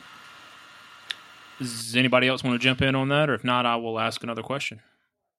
I was just going to quickly say, I suppose I'd have a similar position to Sam's and Dr. Willems. I suppose I agree also that this is probably the strongest case for a mixed church. If you look at the apostasy passages, it's where I've wrestled the most. But just holding sort of a standard position, if they've left us, they were never of us originally, and sort of that there can be a visible mixed reality because there are going to be false professions of faith and so forth. Just allowing those things to stand for a second. I found that as I worked, I don't think we'll probably need more time to do this in detail, and maybe this is a whole different episode. But as you work through Hebrews, as you work through the context, and I've found, I'm actually preaching through Hebrews now, and I've found that, it's not quite as scary as it seems to be when you get there, if you're seeing the argument as a whole and making reference to the things the author is making reference to. So, there he is talking about Israel about to enter into the promised land, almost tasting of the heavenly fruit, thinking about the Sabbath land, and then he's sort of applying that to the church, and you start to get a sense, okay, well, he's not. If you push everything he's saying into a theological grid, you could make him say a lot of different things. But if you just let his words stand, I feel like they don't quite say as much as the dreaded apostasy passages, are sometimes made to say. So, just want to put that out there. But again, to go any more specifics would require too much time. All right, so one question from Twitter here. What role did the tree of life play in the covenant of works in the garden? Did Adam eat from it during his probation? If not, would he have eaten it later as the confirmation of the reward of eternal life? And that is open to anyone on the panel who wants to try to tackle it.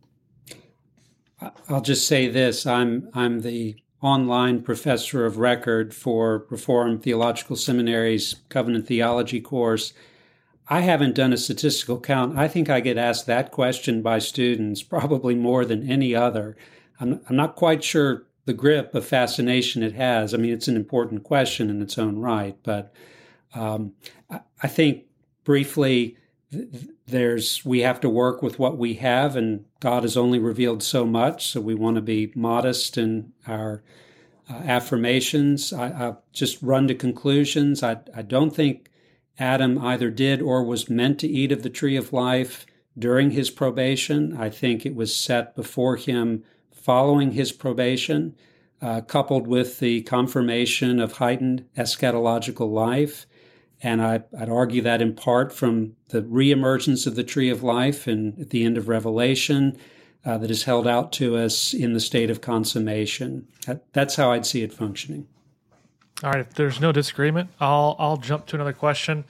So I think, Dr. Wellman, there were sort of two questions that kept popping up regarding your view. So I'd be curious on, number one, a couple of people mentioned it seemed you affirm sort of like, I guess, the theological structure underneath what a covenant of works is, but there seems to be people who want to call themselves progressive covenantalists who would say, no, there is no covenant of works.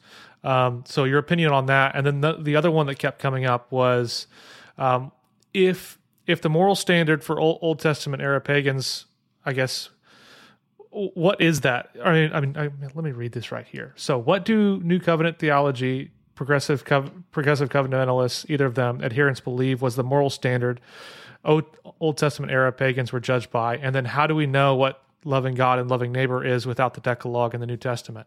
So I guess those are two sort of questions that are probably pretty big. But I wanted to get them in there because they kept coming up. Yeah, thanks for asking those. First, let me say, just because someone says they're progressive covenantalists doesn't make them one. You get all kinds of people jumping on bandwagons that actually distort your view. We also have distinguished ourselves. We've done this. We've had to do this, right, from New Covenant theology, just simply because there's too many versions of New Covenant theology and so on, right? So I've affirmed from the very beginning, even though people are slowly recognizing this, that I've held to a covenant of creation, which is basically a covenant of works. We call it covenant of creation, as there are debates in Reformed covenant, classic covenant theology over the terminology. And we didn't want to just simply reduce it to works. There's more going on in the garden, yet it is a real covenant. It is that which is tied to a promise. It's tied. So I'm happy to affirm covenant of works, but we mean the same thing. But many people don't, right? And many New Covenant people don't, and that's why I've said no more of the label, because we're not going to identify our view with it. So we still have people who want to say, oh, we like what you're doing, but we deny covenant of creation or covenant of works. I say, well, that's not the view, and you can't do much about it. In terms of the issues of moral law as well, again, a major confusion on this. I've written that I don't think the tripartite distinction is the way by which you just simply apply moral law to you today. All right, that it's not that the tripartite distinction doesn't have a long pedigree. It's not that it's not useful, and so on. I just don't see the Old Covenant dividing it up that way, or the New Testament author simply saying, "Well, this now applies and this doesn't apply," type of thing. Yet, obviously, with that said, the Decalogue is that which reflects. I would ultimately argue. Now we're going to have to talk about Sabbath, but the Decalogue, for the most part, reflects creation demand. And so I would argue that from the very beginning in creation, tied to a creation covenant, a covenant of works, is the love of God and neighbor. And I could flesh that out in terms of image, likeness, our relation to God, our relation to one another. That is the demand which then gets picked up in the other covenants, clearly picks up in the Decalogue. It's given specificity. It's worked out in terms of the nation of Israel. But what law are we under? Love of God and neighbor, and it's working itself out, right? The great commandment is there from the very beginning.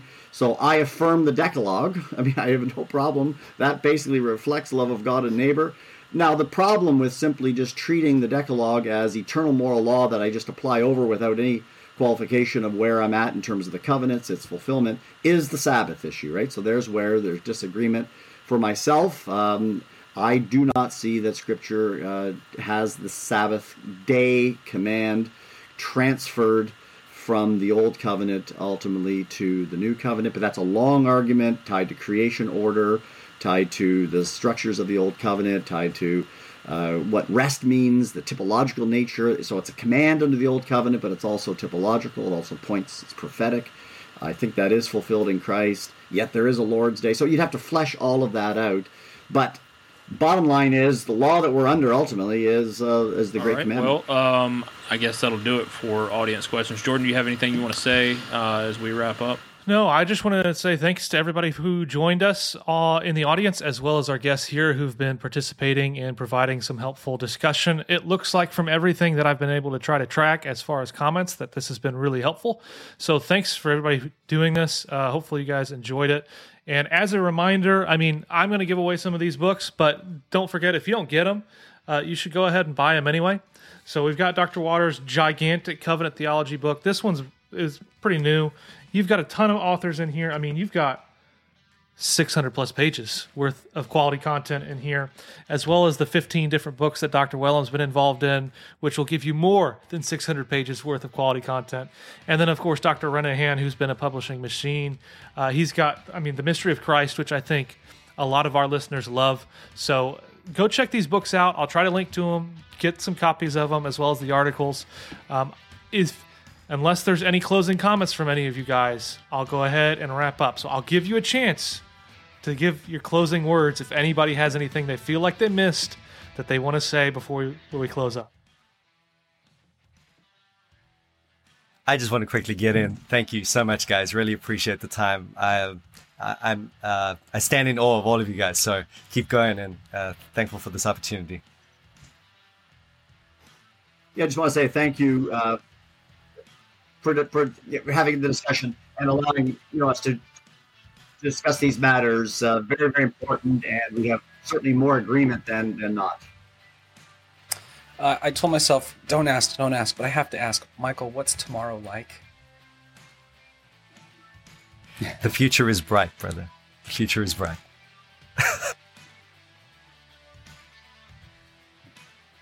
Yeah, my thanks to all, and I think what I'll take away most from our discussion, it was clarifying, but I appreciated the brotherly spirit of it. So thank you. Cool.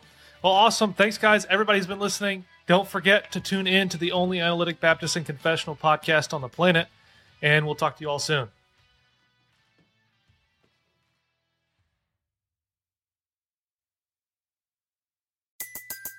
Everybody in your crew identifies as either Big Mac Burger, McNuggets, or McCrispy Sandwich. But you're the Filet-O-Fish Sandwich all day. That crispy fish, that savory tartar sauce, that melty cheese, that pillowy bun. Yeah, you get it. Every time. And if you love the Filet-O-Fish, right now you can catch two of the classics you love for just $6. Limited time only. Price and participation may vary. Cannot be combined with any other offer. Single item at regular price. Ba-da-ba-ba-ba.